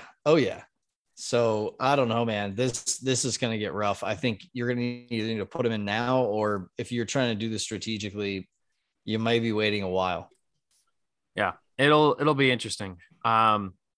Yeah, I don't know, man. I just, in my head, not to go back to the Belichick thing, but just quickly, it's just, I have a hard time, and this goes back to it too. I have an easier time accepting that it's Belichick's arrogance than I do thinking he would do something as stupid as thinking Matt Patricia would be a good offensive coordinator. And maybe that's giving him too much credit because everyone makes mistakes. But to me, that seems more likely that it's him thinking he'd be able to get the most out of this team than making a football decision like that everybody universally is like, hey, dude, what are you doing here? I don't know. Let's go to the last game of the 1 o'clock window here. The happy surprise game of the day. Shout out the Jacksonville Jaguars. Continuing the streak. It's been since 2005 since the Indianapolis Colts have won in Jacksonville. For whatever reason. 5 or 15. Oh, it might be 2015. It might be 2015. Yeah, I think it was 7 years. Either way, still way too long of a stretch considering that. Yeah, I mean, they had 2017, which was a good year for them, but other than that, they've been they had 2 first overall picks in that span, and they still have held that up. And they had the Jalen Ramsey draft and the Blake Bortles. I mean, they've had a million of that during that stretch. Doug Peterson gets his first win. But more importantly, and I know, and we'll talk about the Colts here in a second, I was so freaking happy to see Trevor Lawrence look good. Yeah, and not just good, like really good. Like this is why you were picked number 1 overall. Good. Yes, yeah. And this is the first time that we saw it. He looked comfortable. The ball was, the arm talent was on full display. He was doing it on the move. He made so many smart plays. They had a little dump off touchdown pass where it was, I think it was either 3rd and goal or 4th and goal, or it might've been like 4th and inches, but they were on like the 5-yard line, and they ran this beautiful little pass play. And it was, they had a guy coming from the left in motion. It was a fake toss to the left. And then Trevor Lawrence rolled out to his right, and Lawrence could have just ran it in, but he didn't. He waited because there was a safety coming over the top who was beelining, and he was waiting for the safety to make the decision, either go after the quarterback or stick with the wide receiver. It was Christian Kirk. And the safety ended up at the very, very last minute with little to no space left to the boundary. At the last minute, turned towards Trevor Lawrence to go after him, and Lawrence just threw this perfect little dump pass 3 yards. But it was that the savvy in that moment. to wait for the safety to make the decision so he wasn't in a position to be able to make a play on the ball. And then, Christian Kirk walks in with an easy touchdown. It was smart, creative offense, executed perfectly. The defense played lights out. And I'm happy for Doug, and I'm really happy for Trevor Lawrence. There's a few of these guys I got a chance to cover and be around and talk to and stuff when I was working on ESPNU. Burrow's one, Trevor Lawrence is one, guys who I just absolutely loved watching them play in college. And it makes me so happy and like proud almost in a weird way to see them go out and have good, like really high level success in the NFL. So I thought that was great. Yeah. I mean, that defense, talking about lights out, to have a shutout at home against anyone as Jacksonville is impressive, but let alone a division rival with, what most people are considering, the number one fantasy player in Jonathan Taylor on that offense, right? Matt Ryan coming in. Matt Ryan with 3 interceptions, by the way. That was, I don't know what happened there, but I give more credit to the Jags defense than I do the Colts offense from falling apart, because I think they're a pretty consistent team. When you can run the ball well and your line's good, yeah, you're gonna have a lot of chances to be in games, and this just was not even close to one of them. Man, no. I don't know. I think it's also crazy too, because this was a bit of a revenge game for the Colts with how their season ended last year, and that was only 2 games ago for a lot of the guys on that team, and to come out as flat as they did. And if you had told me like, hey, what would you set the odds that the Colts start off the season 0-1-1 playing against Houston and Jacksonville? I would have told you, I don't know, plus 5,000. Like there's no way that happens, especially with the Tide, but still like, for how bad that they looked. And I mean, hands up, they're the team I've been most wrong about so far by far. There's plenty of time for them to turn it around. But I had the Colts winning this division. And I still think the Colts will be a team that come mid-season, get hot and win a bunch of games and kind of go on a little bit of a run, because I just think there's too much talent. They didn't have Michael Pittman in this game, which hurt them. But still, like, to get shut out like that. And I love Frank Reich. And we had that, 2017 Eagles coaching staff battle. Nick Foles is in attendance. So you had Foles, Frank Reich, and Doug Peterson. The impetus of the Philly special was all in the stadium that day. And Jacksonville came out and looked really, really good. We live in a world now where in the same day, and we were a touchdown away from having the top 5 draft picks from last year all win on the same day. But we now live in a world where the Jacksonville Jaguars, the New York Giants, the New York Jets all win on the same, and the Detroit Lions all win on the same day. The world is in upside down mode. Yeah, which only happens in the NFL. Like only in the NFL could that shit happen, right? Yeah. And like I said before, I want Frank Reich to do well. At some point, though, like the Andrew Luck thing's been 4 years. It's been 4 years, and since Frank's been there, he's had Luck, he's had Brissett, he's had Phil Rivers, he had Carson Wentz, and now he has Matt Ryan, and it hasn't worked for any of them. And at some point, that excuse of we were building and we had the offensive line in place and we drafted Quentin Nelson to have, Andrew Luck there and all that stuff. Eventually that runs out. And while it does, your offensive line's getting a year older, and Jonathan Taylor's getting a year older, which they were smart. They didn't give him the rock all that much in this game. I think he only had like 15 or something. Nine carries for 54. 9 carries, even less. I don't know, man.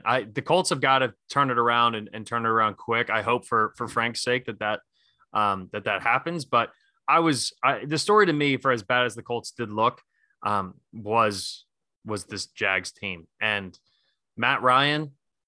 I mean, we've talked about the cliff before. He didn't look bad in Atlanta last year. He didn't look great, but he was playing on a horrible, horrible roster, and he kept them in games they had no business being in last year. The fact that he looks this bad already in Indianapolis. And again, I know they didn't have Michael Pittman, but that's also part of the problem, because after Michael Pittman, who else is catching footballs for this team? Don't really have a clear option.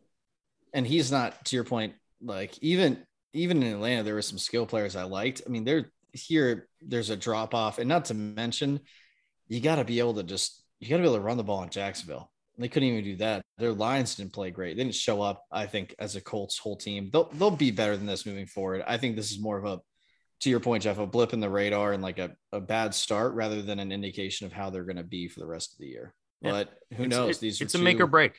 This is a make or break moment for the Colts. This loss and then tying the Texans in week 1, this is either going to tank the rest of their season or it's going to completely change it. And if you're Jacksonville, hey, if Tennessee loses tonight, you're the only team in the division with a win. So, oh my God, why not be Jackson? Why not win the division, Jacksonville? Why not you guys, huh? I don't know. I would love to see that. Duval. We're going to take a quick break, but before we do that, Scotty, you have a word from one of our sponsors. That's right, Jeff. Today's episode is brought to you by our friends at Alliance Accounting. Football is finally back. We are in the middle of it, folks. Get amongst it. And while you spend your week researching for your fantasy team, assembling your feast for tailgates, and watching 4 straight days of football, you can binge watch football every week with the assurance that Alliance Accounting will have your back when it comes to all of your accounting and tax needs. Prep your waiver wire ads while Alliance preps your personal tax forms.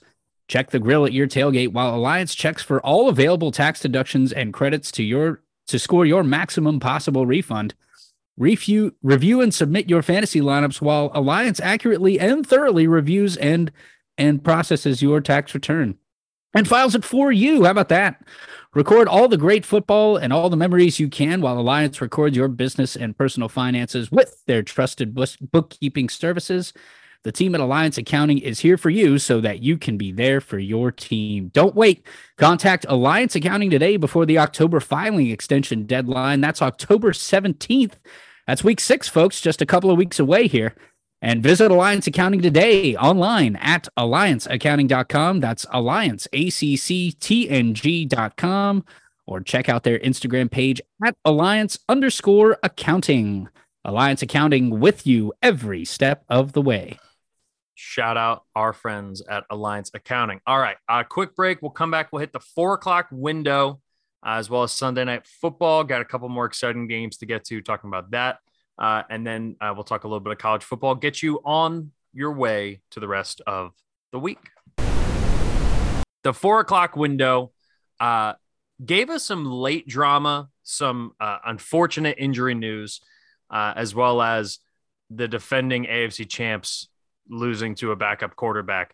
But none was as exciting as the Cardinals and Raiders game. It's very similar to the Miami and Baltimore game, where just Raiders dominating the first half, 20-0 at halftime. Arizona looks awful. I'm just riding my burying Kyler Murray train to the ground. And then Good train to be on. Kyler Murray pulls out some crazy fucking shit, and we'll talk about the 2-point conversion. But in the break, we were talking about this game, and Scotty, you brought up how you hate that the broadcasting rules, when Red Zone's on, the Red Zone has to cut off by 7:30. And so that game was still going on. He has to direct everybody to go find their local CBS. Yeah. I mean, it's ridiculous. Go stop watching me, says Scott Hansen, friend of the show, friend of the Fantasy Football League. Stop watching me. Go watch on your local CBS broadcast. Miss the touchdown montage if you want to watch the end of this game, to go watch it on your local broadcast, because we have to stop here in the U.S., but everywhere else in the world, you can watch the rest of this game on Red Zone with me. I mean, what the hell?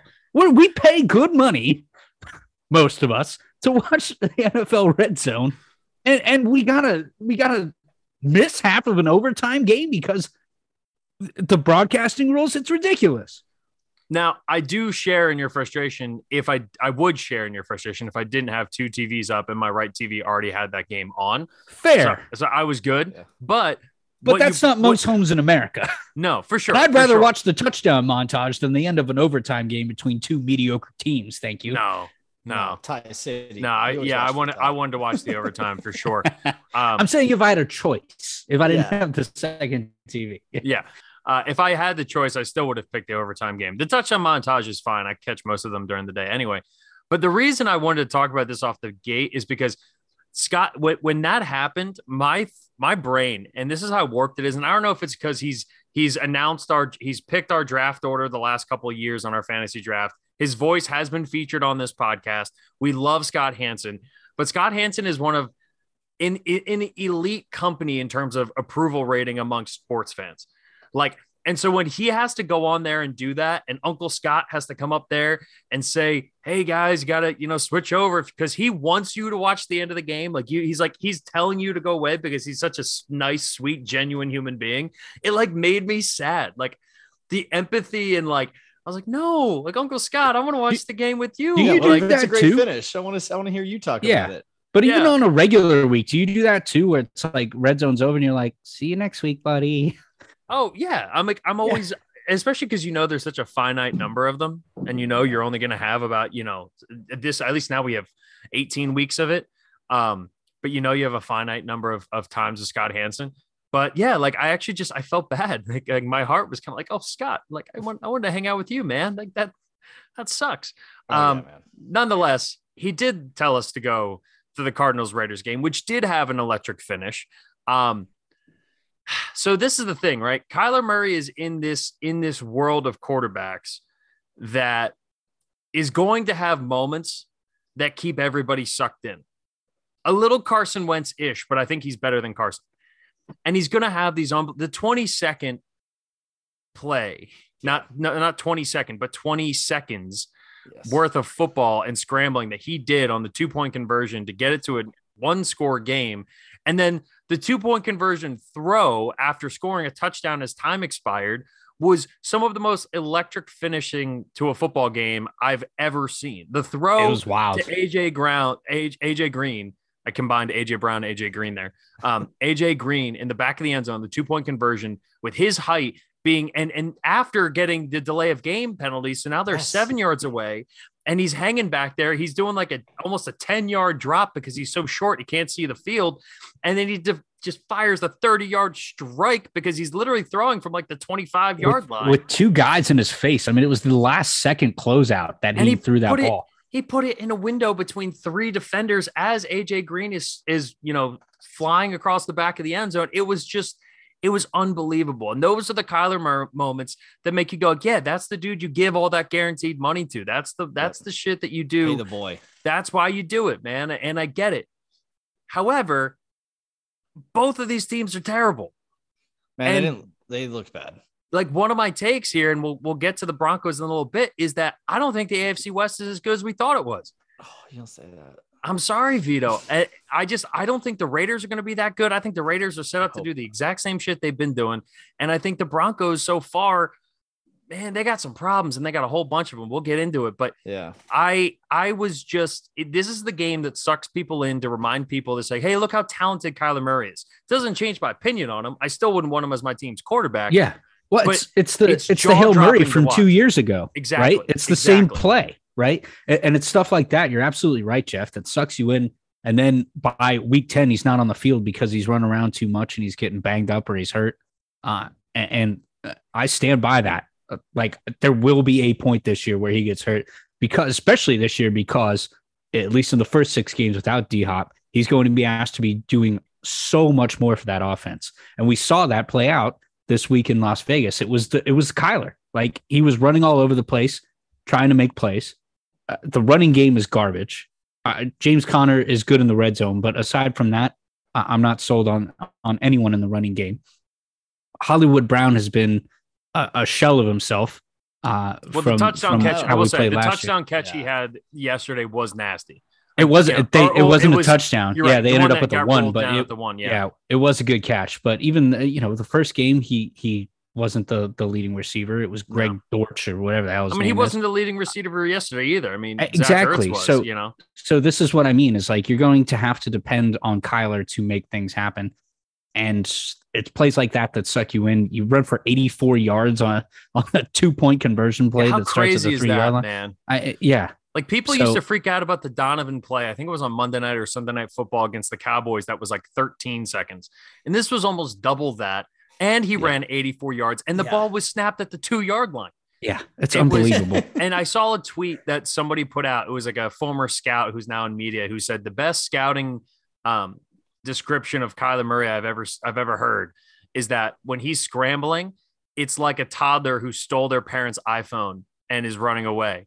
And now I can't, the tiny steps. Yeah. and now I can't unsee it because it's exactly what it looks like. And with grown ass men falling like a normal parent would when their kid is, running around like crazy holding their iPhone. That's good. Yeah, it's exactly what it feels. But I was racking my brain yesterday being like, has there ever been a guy like this in the NFL that is so electric at his high moments? And not like how Jameis was, but then Jameis would also throw like 30 picks, like as electric and so close to being as elite and dominant as he is. But then the other side of him is just, it's the off the field, it's the arrogance, it's the other stuff about Kyler, the leadership questions, the stuff that people don't like about him, because the only comp I could come up with isn't an NFL comp.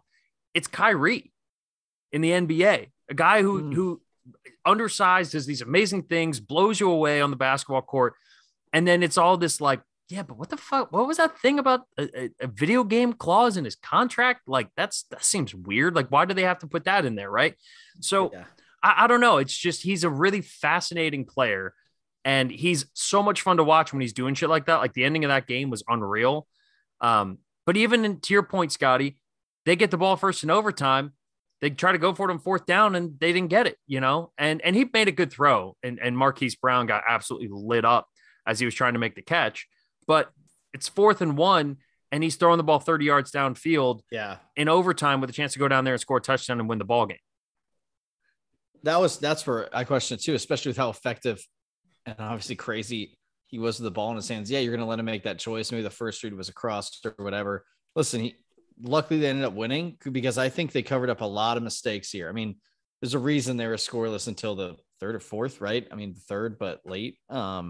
And then in the 4th quarter and overtime. But I mean, to your point, right before, right, they get to the 2-point conversion, they score the touchdown, they get to the 2-point conversion, and they get a delay of game penalty. That was happening all day with Kingsbury and Murray. It looked awful. It looks dysfunctional. How do you not get the plays in and at least have him? Kyler's trying to rush everyone to the line with 5 seconds left after he got the play. You can't operate an NFL offense like that. It's coming too late. Says the Broncos fan. Well, and that was also, Vito, to emphasize your point. That good one, Scotty. That was after Raiders timeout. Raiders called timeout, and then they get a delay of game penalty. And that goes back to Kingsbury as much as anything. And again, Kyler ends up bailing them out, but it's unsustainable. It's unbelievable to watch, and it makes for incredible theater as football fans. But he looked so bad and so lost in the first half, kind of like how Tua did, and then exploded and had a really, really awesome comeback there in the second half. That was really, really impressive. And for everything with that, I mean, again, another team that was down over 21 points and ends up making a comeback in the second half. And that happens twice in the same day. It goes to show just how crazy the NFL can be. I give them a little bit of credit. I mean, they were down James Conner. They definitely are hurting in the running back room, but I don't know. The bad versus a couple of unbelievable plays that he makes don't seem to weigh it out for me with Kyler, where it's like, yes, the unbelievable stuff is off the charts, crazy, awesome, but it happens so few and far between, but it just sticks with our brain because just like the Hail Murray, we're going to remember this play for, the entirety of his career. We're going to remember this sequence of plays in week 2 against the Raiders. On the Raiders side, as I said before, a lot more of the same. And a team that has no cornerbacks whatsoever. Devontae Adams, 7 targets, 2 catches for 12 yards. And how is he only getting targeted 7 times? and that's the thing. I mean, he actually spread the ball a little bit more. I think Devontae was double covered a lot of the game. He was. But that means you have Darren Waller one-on-one, who's still at 6 catches, 50 yards, and a touchdown. Hunter Renfrow fumbled the ball twice in this game, including the one that got coughed up, and Byron Murphy ran it back for a touchdown, which ultimately won the game for Arizona. Mac Hollins was the leading receiver. Mac Hollins. I didn't know he was still in the league. I mean, this team has a lot of progress to make. They have a lot of issues. I don't know, man. Both of them do. I do think that we'll see this offense on the Raiders come back. I think they're going to be better than this. It's just surprising they had a letdown against this Arizona defense that we all thought was a lot worse. I mean, they still scored, 23 points, but nothing in the fourth, 3 points in the second half when you need to score just once, one more time to win in that time, and you can't. With a good kicker, you can't even get in field goal range for that. Yeah. No, man. On the Raiders side, Josh Jacobs couldn't really. I mean, he had 19 carries or so, but it was just never really there, right? And that's one of the problems too, is they don't have a back like Kenyon Drake who can catch out of the backfield and bail you out like they had last year. Josh Jacobs is not going to be that guy. Honestly, I think so much of this team comes down to Derek Carr, because I think Derek Carr is going to have games where he throws for 400 yards and 3 touchdowns and lights it up. And then he's going to have games like today where he's 25 of 40 for 250 yards, didn't turn the ball over, had 2 touchdowns, looked good in the first half, and then was equally as bad as Kyler was in the first half. It was Derek Carr in the second half. I mean, this is what Derek Carr is. This is year number 8 with Derek Carr, and this was the thing when everyone was hyping up the Davante Adams thing. We know who Derek Carr is, and we can say how good Davante Adams made Aaron Rodgers for all those years, but it was still fucking Aaron Rodgers, and Aaron Rodgers is still one of the top 10 best quarterbacks who's ever played the game. So we can say how much, it's helped Rodgers. It's made Rodgers better as he's gotten older. Rodgers made Davante also a lot better. And now you're playing with Derek Carr, and they started blitzing in the second half because they were losing like crazy. They had to do something, and they forced Vegas into some bad positions where that offense couldn't do anything. I mean, they scored 3 points in the second half after putting up 20 in the first half. That's not going to do it for you. It's just not. No, I mean, I think these teams more to be seen this season with these two, but we'll see what you think about this AFC West, because I don't know. The Raiders definitely, I thought, would win this game. I thought so too. I mean, we were all on Vegas -5.5. We collectively did really bad in the second half on the week as a whole up until now, because I still have 3 bets in play for tonight. You guys both have 2. Scotty went 7-8, had a good week. Vito, you went 6-9, and I went 4-10. 6-9, attaboy, Vito. I was gonna say, I knew Vito was gonna like that. But I mean, we all had Cincinnati, we all had Denver, we all had Vegas, and we all had the Rams, and none of them covered. So, I mean, the afternoon slate was weird. It was a weird afternoon slate. Let's talk about your Niners though, Scotty. That was one. I was stupid and took the Seahawks. Yeah. Really interesting situation here, right? I mean, the game itself wasn't interesting, so I don't think we need to spend much time talking about that. No, we're much better than the Seahawks. Yeah, the big story is obviously Trey Lance going down, done for the year. Pretty catastrophic looking ankle injury. This is one of those that if there had been a really clean angle of it, and there was like one shot of it kind of bending the wrong way that didn't look great, but luckily I think for the viewing audience, we didn't see a completely backwards foot, which I think we probably could have if it was out. It was bad enough. Yeah. But now the keys get turned back to Jimmy G, and all of a sudden not trading Jimmy G seems to be something that might save the San Francisco 49ers season and very well might make them one of the better teams in the NFC. Yeah. John Lynch looks like a genius right now. And the injury sucks. I do chalk it up to it being a fluky thing though. Kyle Shanahan was asked at the end of the game why on a second down play, they're calling a designed run inside the tackles for a quarterback instead of, running that sort of play on third down where there's nickel defense. It's because that's the modern NFL, right? Like, this is what Trey Lance was brought here to do. He's got a great arm, but he's also a really incredible runner.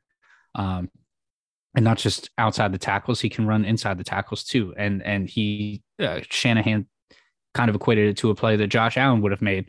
And so, just a fluky thing. And it sucks that he's out for the year. The progress of the process gets delayed another year, but fully in capable hands with Jimmy Garoppolo. Again, we've talked about the record. I've been on record as saying, how frustrating he is. But at the end of the day, he wins games. So here we are. Obviously, he led us to the NFC Championship game last year. So we'll see what he can do. What he can do this year. I'm gonna stay on the Jimmy train for as long as I can.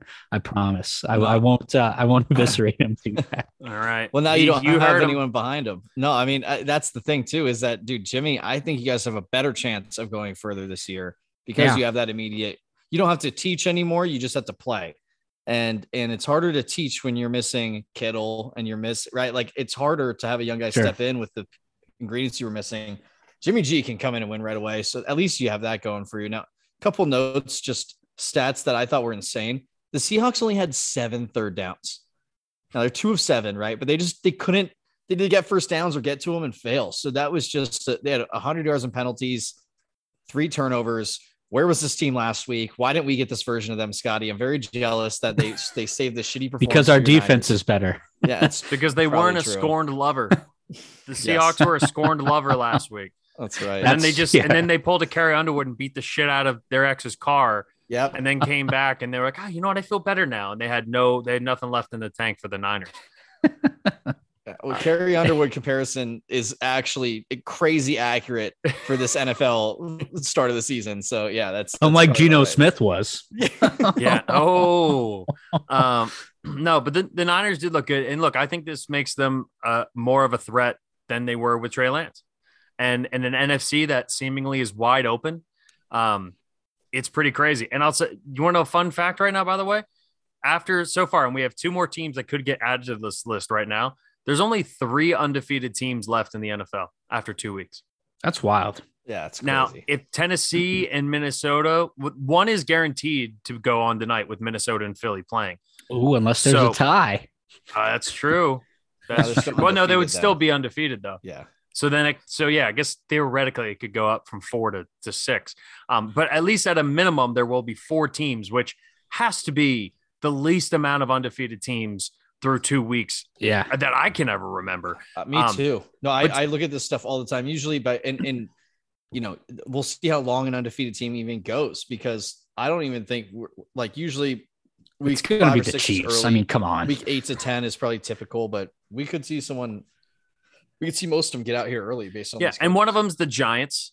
So don't know how long the streak with the Giants. Now they play Dallas next week on Sunday night, which when can we start flexing games out? We got to watch Daniel Jones versus Cooper Rush on Sunday Night Football next week. Yeah, we got to get that. Yeah, that's going to be a snoozer just because it's New York and fucking I'm going Dallas. to bed early. Yeah. Hell no, I'm not staying up for that game. But either way, the point there being that San Francisco with Jimmy G, I think, vaults themselves into one of the top 3 teams in the NFC. I think them, the Rams, and Green Bay, and you probably put Tampa Bay in there too. Yeah, are the 4 clear-cut best teams in the NFC, and even still, there's question marks about all of them, as we'll get to with the Rams here in a second, who almost blew a big lead against the Falcons. Who, shout out to the Falcons, who are frisky as hell, man. Love the fight that they've been showing through 2 weeks. But Mariota, man, he's a scrapper. For a team that honestly, they're the best 0-2 team, at least the best looking 0-2 team we have to this point. So I don't know, man, like the Giants aren't going to last that long. So it's like, when you look at those teams at the top, San Francisco, Jimmy G, you were saying, what they can do. They can beat you. I mean, Kyle Juszczyk had 2 rushing touchdowns yesterday. Yeah. And they haven't even really gotten Debo involved, because it seemed like the relationship with Debo and Trey Lance wasn't that close yet. And it feels like, hey, pick up where we left off last year with Jimmy G and Debo. Yeah, in camp it was weird. It was mostly Trey and Ayuk, but they had trained together all offseason too. So getting Debo involved, especially with Jimmy there, obviously Jimmy's not going to be as mobile as Trey is. So and they haven't Debo's had Kittle in yet. Fill that role. Yeah, Kittle's missed the first 2 weeks either. So you're going to add him back, and the defense looks salty, which I think is the best part about it. So Seahawks, this is much more of what we expected out of the Seahawks. I don't think we have to dive too much into that. Let's talk about your Broncos, Vito, while we're talking about our teams here. Panic meter, 1 to 10. Where are you at? 8.5. Maybe. Wow. That high. And I'll tell you what, I'm less panicky about Russell. I'm way more panicky about our coach. Listen, I am very concerned. I don't know. I mean, listen, I'm hoping, right? I don't mind a young guy messing up and making mistakes. Nathaniel Hackett, I think, is just making mistakes. I I don't like a lot of what we're doing. We're moving the ball well. We're actually moving the ball decently, like in both games, right? We've outgained our opponents. We should have won, shoulda, woulda, coulda last week. This week, I thought it looked a lot better. We're still just goddamn terrible on third downs. We were 3 of 12. I don't know. I think Russell's playing like Russell is still, he's under 50% completion, which is not good at all. Like you can't even be close to that if you want to start in the NFL, let alone be in it, like what we paid him for was to be at least discussed in the MVP candidate race, right? But like, how much is that play calling? How much is that play calling for Wilson and not, the regression as a player? I don't know. I think why I'm so frustrated though is again, it's in game. It's the timeouts way too early. It's just everything from Nathaniel Hackett that I'm like, dude, just sit down and play fucking 100 games of Madden and just run through these scenarios. No one to play call clock. Timeouts. The play clock issue, especially on kicks, is horrendous. It's the like that's the little tiny shit. Yeah, do we kick? Do we not? And just taking the extra 5 seconds matters. Like you got to be able to be like, oh, I know this situation we're going here, and he just doesn't seem to have it. I heard a lot of takes now on, everyone just questioning how much he really did in Green Bay, all that good stuff. Listen, he still was around to a great coach and an all-time great quarterback. I still think he has an offense that can do well. Now, there has been discussion, right? How much was he actually calling up there? All that stuff. I don't really care. What I care more about is can him and Russell figure out their own identity? Like Russell needs to reinvent himself a little bit. Like you talked earlier, about Peyton and everything. And when Peyton came in, right, he came in and with a new offense set every NFL record that holds today in terms of passing offense, touchdowns, all that stuff, right? We still hold that record as a Bronco franchise. Russell can come in and do something like that, or just get to a winning formula and don't throw as much. But him and Nathaniel Hackett just seem to be on all different kinds of pages because you could see when he came to the sideline, they were pointing like different directions, and it's going to happen. They're both new. It's going to happen. Just the growing pains are going to happen for 6 to 8 weeks. I just don't want my head coach to be making dumb decisions, embarrassing me. And that's why I'm on the panic meter. I know Russell's a good player. He'll pull this out, call it a slump, whatever. I'm willing to give him a lot more time than I am a first-year head coach who clearly just make those little things right. Call timeouts when you should, be efficient with the time and the clock, show respect to your fans of like, hey, I'm trying to do the right thing. And I think we'd be okay. I think this is why I'm so worried, right? I haven't even talked about incompletions, turnovers, all that. That to me, that'll happen or not happen. That'll fix itself, right? Yeah. Like this is something that he needs to just go do on his own in order for me to have more faith in him. It's interesting. Yeah. What I would say to that, because I think you and I view it differently, Vito. And obviously you're a fan, so that team, the ins and outs better than I do, and I'm not going to question you. But what I will say is heavy is the head that wears the crown. And that line you just said of you have a longer leash for Russ than you do for the first year head coach, someone who's learning. Russ hasn't been good for 3 years. This isn't new. This is what Russ has been. It's in 2020, in 2021, and now so far in 2022. And I like Russ. I like Russ a lot. The deep ball, the floating, the 30-yard touchdown pass to the tight end, that was vintage Russ. The touch, the layering on that was absolutely gorgeous. Russ was bad yesterday. Russ was bad on Monday night. And I gave Russ the pass through, and I still give him a pass. I'm still willing to see it out.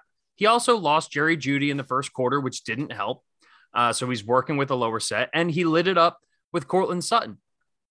But you mentioned this earlier about their offenses moving the ball and getting up to the goal line, right? They're moving the ball because they can run the fucking football. Yeah.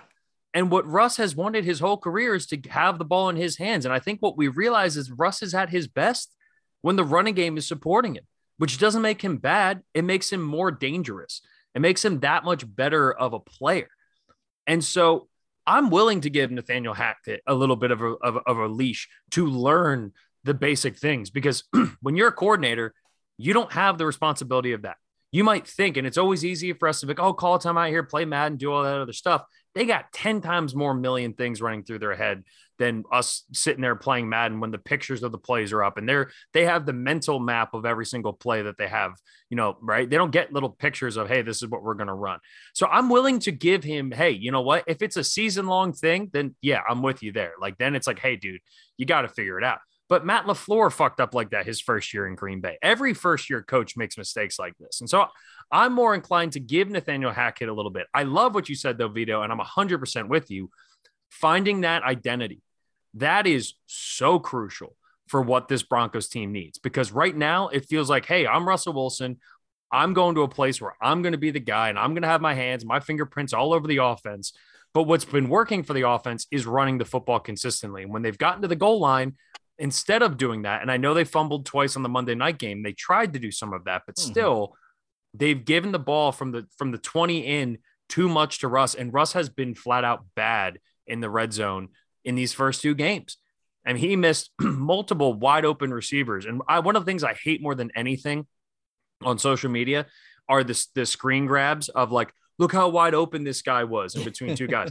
But there was there was one yesterday. In game? In the middle of the motion, right? Yeah. There was one yesterday though that they were on like the 7-yard line. And Javonte Williams ran the little button hook as the wide receiver or the running back slip out after faking blocking. And he's sitting right at the O in the middle of Broncos. And he had a full letter length on either side of him on the outside. Wide open. And like, but there were two players, one that was a full letter length from the end zone on each side of the word Broncos. So he had at least 7 or 8 yards of separation, and it was going to be a 7-yard throw right over the middle. And Russ just was staring down the left side. Was that the one where he flushed out and he was kind of like staying on the side and running toward the sideline and missed a throw in the end zone? No, I don't remember one, because I think he threw this one away because he was sitting in the pocket. Okay. He was looking to his left, or it might have been one of the jump balls. But that's part of it too. He's throwing up like he's got DK Metcalf over there still. And Cortland Sutton's a great, go up and get it guy. He's awesome at it. And he had a great game yesterday. But their identity needs to be running the football and working off of that. But will Russ buy into that after that's what he had done in Seattle for all these years? And that's a big reason why he wanted to leave. And part of that's going to be like, hey, what is this dynamic? How much do you pay? Do you let the guy cook who you just paid $175 million to, or whatever the contract was? So yeah, I think the key for me to all of that point, right, is that if he can return to the Seattle Seahawks, Russell Wilson, and I know you said the last couple of years, I'll take the last couple of years.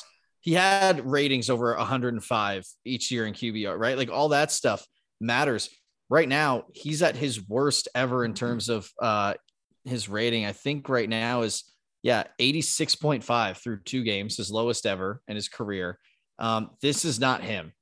Right. And the Seahawks rating was better. Again, this one was worse. He had a pick. His completion percentage was much lower than it was last week. So I look at this game though, as like, this is the get to know you, like, okay, what's going on with him and Hackett game. Mm-hmm. To me, I know he's going to put his prep in. He's the anti Kyler Murray, where you definitely don't have to put anything in for Russ Wilson to go do tape and make sure, right? He's going to be annoying over the fact of how much he's going to do it. That's a Russell Wilson kind of let's ride, Yeah, let's ride. Yeah. And I just think that, on Hackett's side, he's new. And I question a lot of these young guys. You're right. You got to give them time to get through some of the season, but this identity needs to be found. And on the other side, man, like, listen, Texans are frisky, man. They're fighting their ass.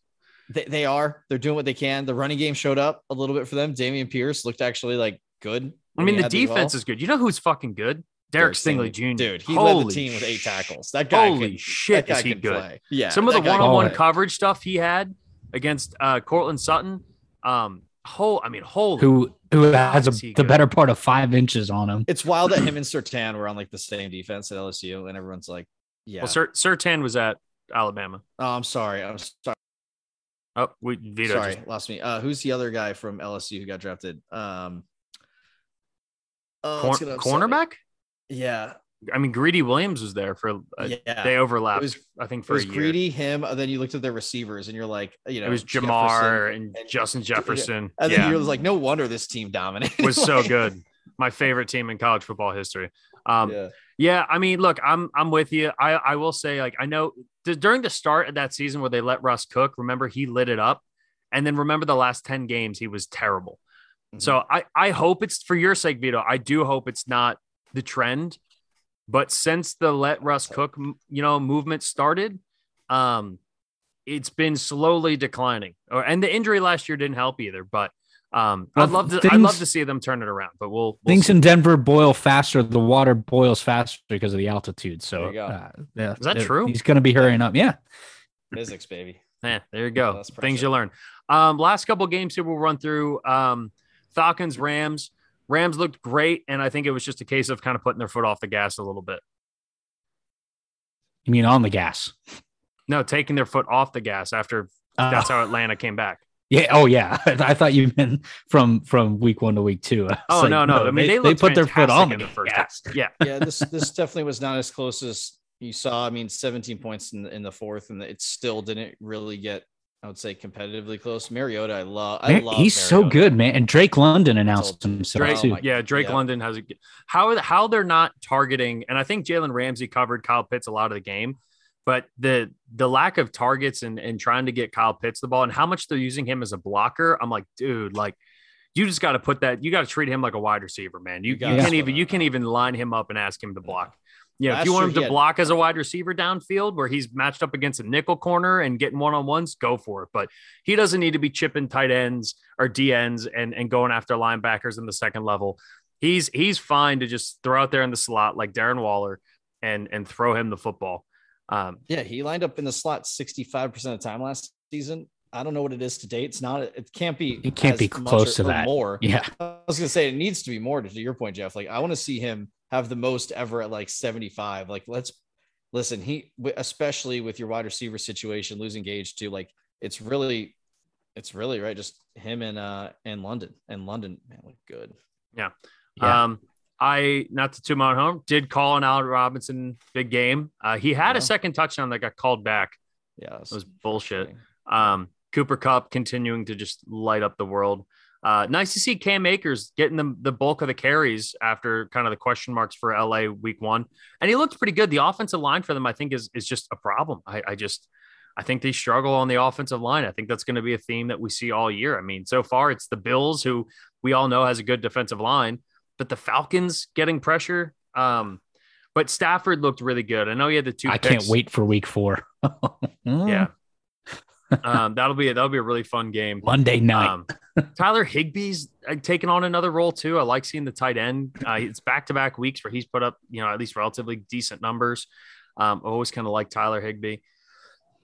Excuse me. But yeah, I mean, fun game. And the fact that Atlanta was on like the 30-yard line, 30 yards away from scoring a touchdown to win the game. And then Jalen Ramsey made just an unbelievable interception. I think he skied over my boy Zucchini there. Yeah, he did, and high pointed it. Yeah, it was over the back of Zucchini. Yeah, it was an incredible high point. Yeah, it was prime Jalen Ramsey. Last game of the 4:00 window, the Dallas Cowboys somehow beating the Cincinnati Bengals. Cincinnati's 0-2, and they've lost to Mitch Trubisky and Cooper Rush. Things aren't looking good, man. They've invested so much money in that offensive line, and that offensive line is awful. Another 6 sacks? Yeah. He's been sacked 13 times. Micah Parsons had 2. He's been sacked 13 times in 2 games. That's bad. That's worse than last year. And last year was bad. The last quarterback to get sacked over, I think it was like over 55 times in a season, Russell Wilson. David Carr. Oh, yeah. In Houston, which is saying a lot. And he's already 25% of the way to hitting that number. So things are not looking great in Cincinnati. It looks weird. Burrow looks a little off.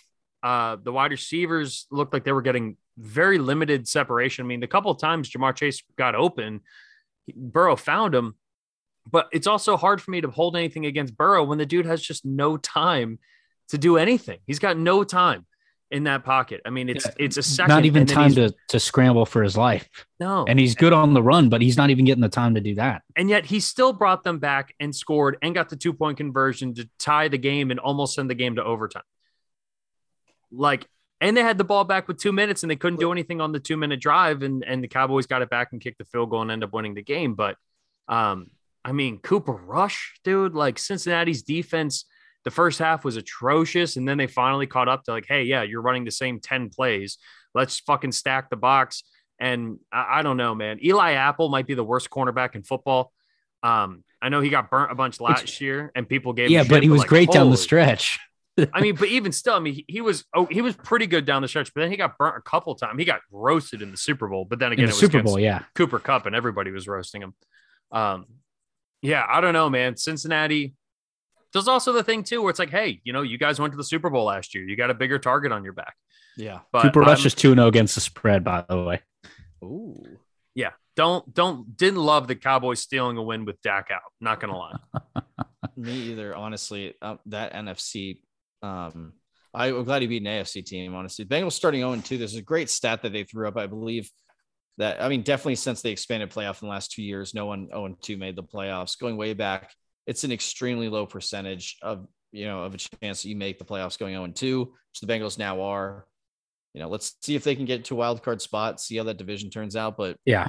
And on the upside, the Ravens lost. The Ravens lost in the same week. The Steelers lost in the same week. The Browns lost in the same week. So yeah, that division's going to be wild though. Yeah. They just got to get the offensive line figured out.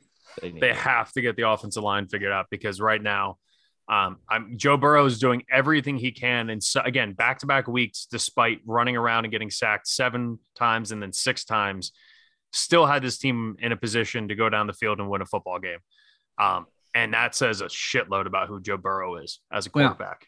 Get the offensive line an extra pudding cup at the team dinners and maybe they'll block a little better. How about make them do a couple more up downs? All right. Last game from Sunday night, Packers. Bears came out, scored a touchdown, had an early lead in the first quarter. And then Aaron Rodgers went scorched earth and put up 21 points in the second quarter. He still owns them. Yeah. And the thing is, everyone's talking about, where people are still trying to say, not down talking a little bit, but like, Aaron Jones had this monster deck. Aaron Jones punched it in the red zone. Rodgers made some ridiculous throws down the stretch in that game. I was really, was there any doubt that this was going to be the outcome? I mean, I just felt like this was as much of a slam dunk as you could have. I agree. This, especially with, he spread the ball out, 7 different receivers had multiple catches. I mean, Aaron Jones though, and AJ Dillon, both ran the ball extremely well. I think that has a lot to do with the play up front from both teams. Aaron Jones has a couple big runs, but I just really think that this was just through and through domination. It's what we thought we'd see. And talking about flex games, can we just get the Bears out of primetime? Can we just make until something else happens? Can we just be like, you're not allowed to play primetime? Okay, guys, get your shit together. You're in timeout. Yeah. Yeah. Let's get 2 teams a year that you get that to, right? Maybe one for handling the organization pretty poorly. Maybe even you guys would consider the Browns in that one. Washington, whatever it is, something weird. Let's get some timeout bans because this primetime shit is annoying. I gotta say. Yeah, no, I'm with you there. Same rule of thumb with Daniel Jones and the Giants. As long as Daniel Jones is still the quarterback of the Giants. Yeah, no prime time. If the Cowboys have a backup quarterback, we don't need another Ben DiNucci bowl. Even though he, was a JMU alum, kind of. No, thank you. Don't need that. Don't need that at all. But no, the big thing for Green Bay is at least, seeing a little bit of chemistry with the new receivers. That's going to take a little bit of time, but I think Rodgers, this was big for them. I think this is going to help kind of turn the way that their season had been going around a little bit. So, and it's how I envision their offense looking more. And they didn't do this at all in week 1, is getting the ball through the air out of the backfield to Aaron Jones. Yeah. I thought he had a ton more targets in him with Devontae Adams leaving. And that could be one of the ways that Rodgers kind of eases himself into this offense while he's trying to navigate the wide receiver room. Well, and that's what I was saying preseason. It's you got to utilize the running backs. This has to be AJ Dillon and Aaron Jones. That's how this team has to kind of operate, and then let Rodgers kind of figure out everything from there. But they kind of did that. And man, I don't get, only 11 pass attempts, and until the final drive, there was only 9. Justin Fields, 7 of 9. I just feel like he didn't look bad throwing the football. I I thought it was kind of weird that they weren't letting him Didn't throw it throw more. it. Yeah. Yeah. I mean, yeah, he tucked it and ran a bunch, but like, I don't know. I mean, he had the one To throw where that he was point, across the line of scrimmage too, but I don't know. Just seemed odd. it was weird that like especially in week one, how bad like the Vikings made the Green Bay secondary look passing the ball. And a lot of that was obviously Justin Jefferson and how good he is, but they were good at stuffing the run. They kept Dalvin Cook relatively sane in week one. Week two, it was all running. Like David Montgomery had a huge game, 15 carries, 122 yards. So I'm not sure how that sort of flipped on the Green Bay defense, but well, it is interesting too. The Green Bay defense, for what was supposed to be a really, really strong unit, has not looked great so far. Yeah. Through 2 weeks, and we'll see if they're able to kind of turn that around. All right. That's it for the NFL stuff. We're going to take a quick break. We'll come back. Actually, you know what? Let's just talk a little college football now, Scotty. Vito had to step out for a second, so we'll catch him up to speed when he comes back in. But not a particularly exciting weekend in college football. No, your boys had saw that one coming. Boys had a big win against Auburn, demolished Auburn. First Big Ten team to win at Jordan Hare. Yeah, it was. I mean, and like, when's the last time a team from the Big Ten played in Jordan Hare? That was the first time. No, that was Big the first Ten's time. 1-0. Okay. Big Ten's 1-0. Big Ten now owns Jordan Hare. You can add it to the collection. Mark it down. Yeah, they look good though, man. I mean, told you, I keep going back. Nick Singleton has had 2 monster games in a row. Yes, and I said at the beginning of the year, like, he has to be the guy, and he's proving that even in limited time. Like, James Franklin's still doing the stable thing, and I get it. But he's getting the bulk of it though. I mean, he is getting the bulk of them now. But that's what I said to you, both you and Vito. Like, Singleton, like, once it was going to take a couple weeks for him to start getting the bulk of the carries, and for Penn State now they get an opportunity to do that, to be like, hey, he's proven enough. We've seen him be good. We've seen him be consistently good.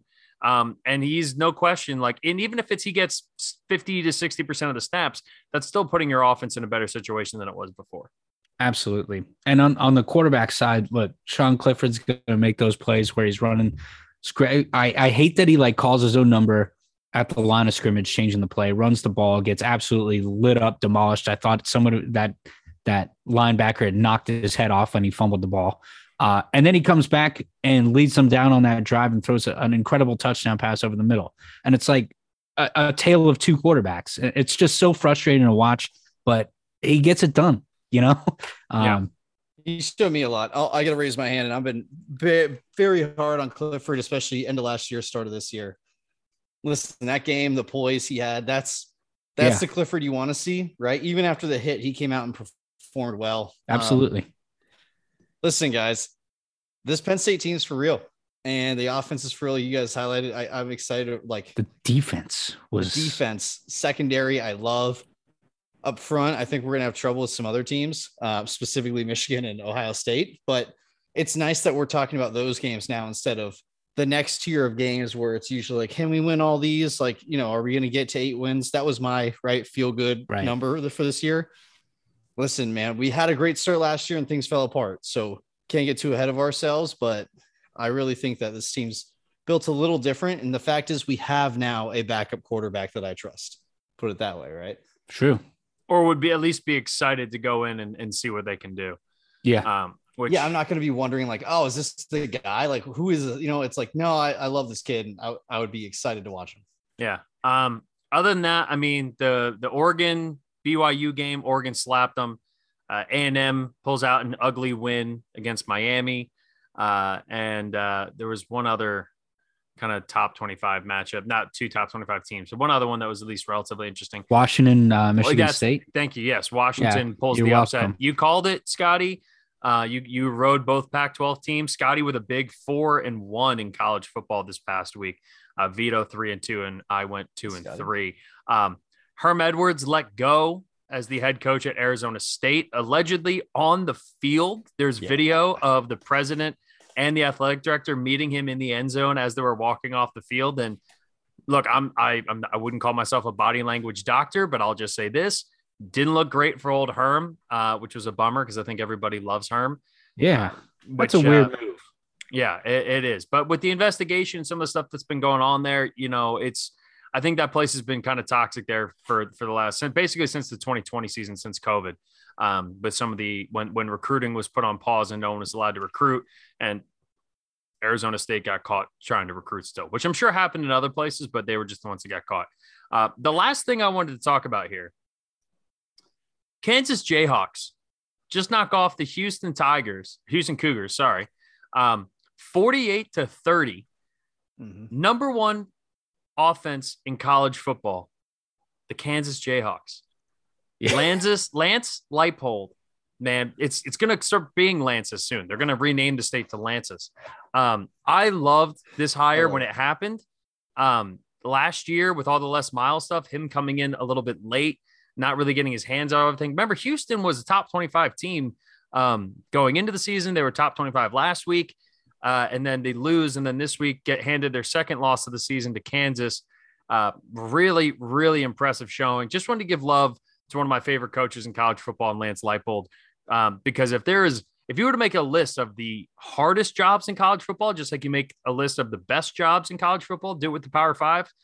Kansas is on that list. Similarly, Duke also in the top 8 in terms. Yeah, I was going to say. Football. I was going to say the Blue Bloods of basketball are 3-0 in college football. Kansas, Kentucky, North Carolina, and Duke.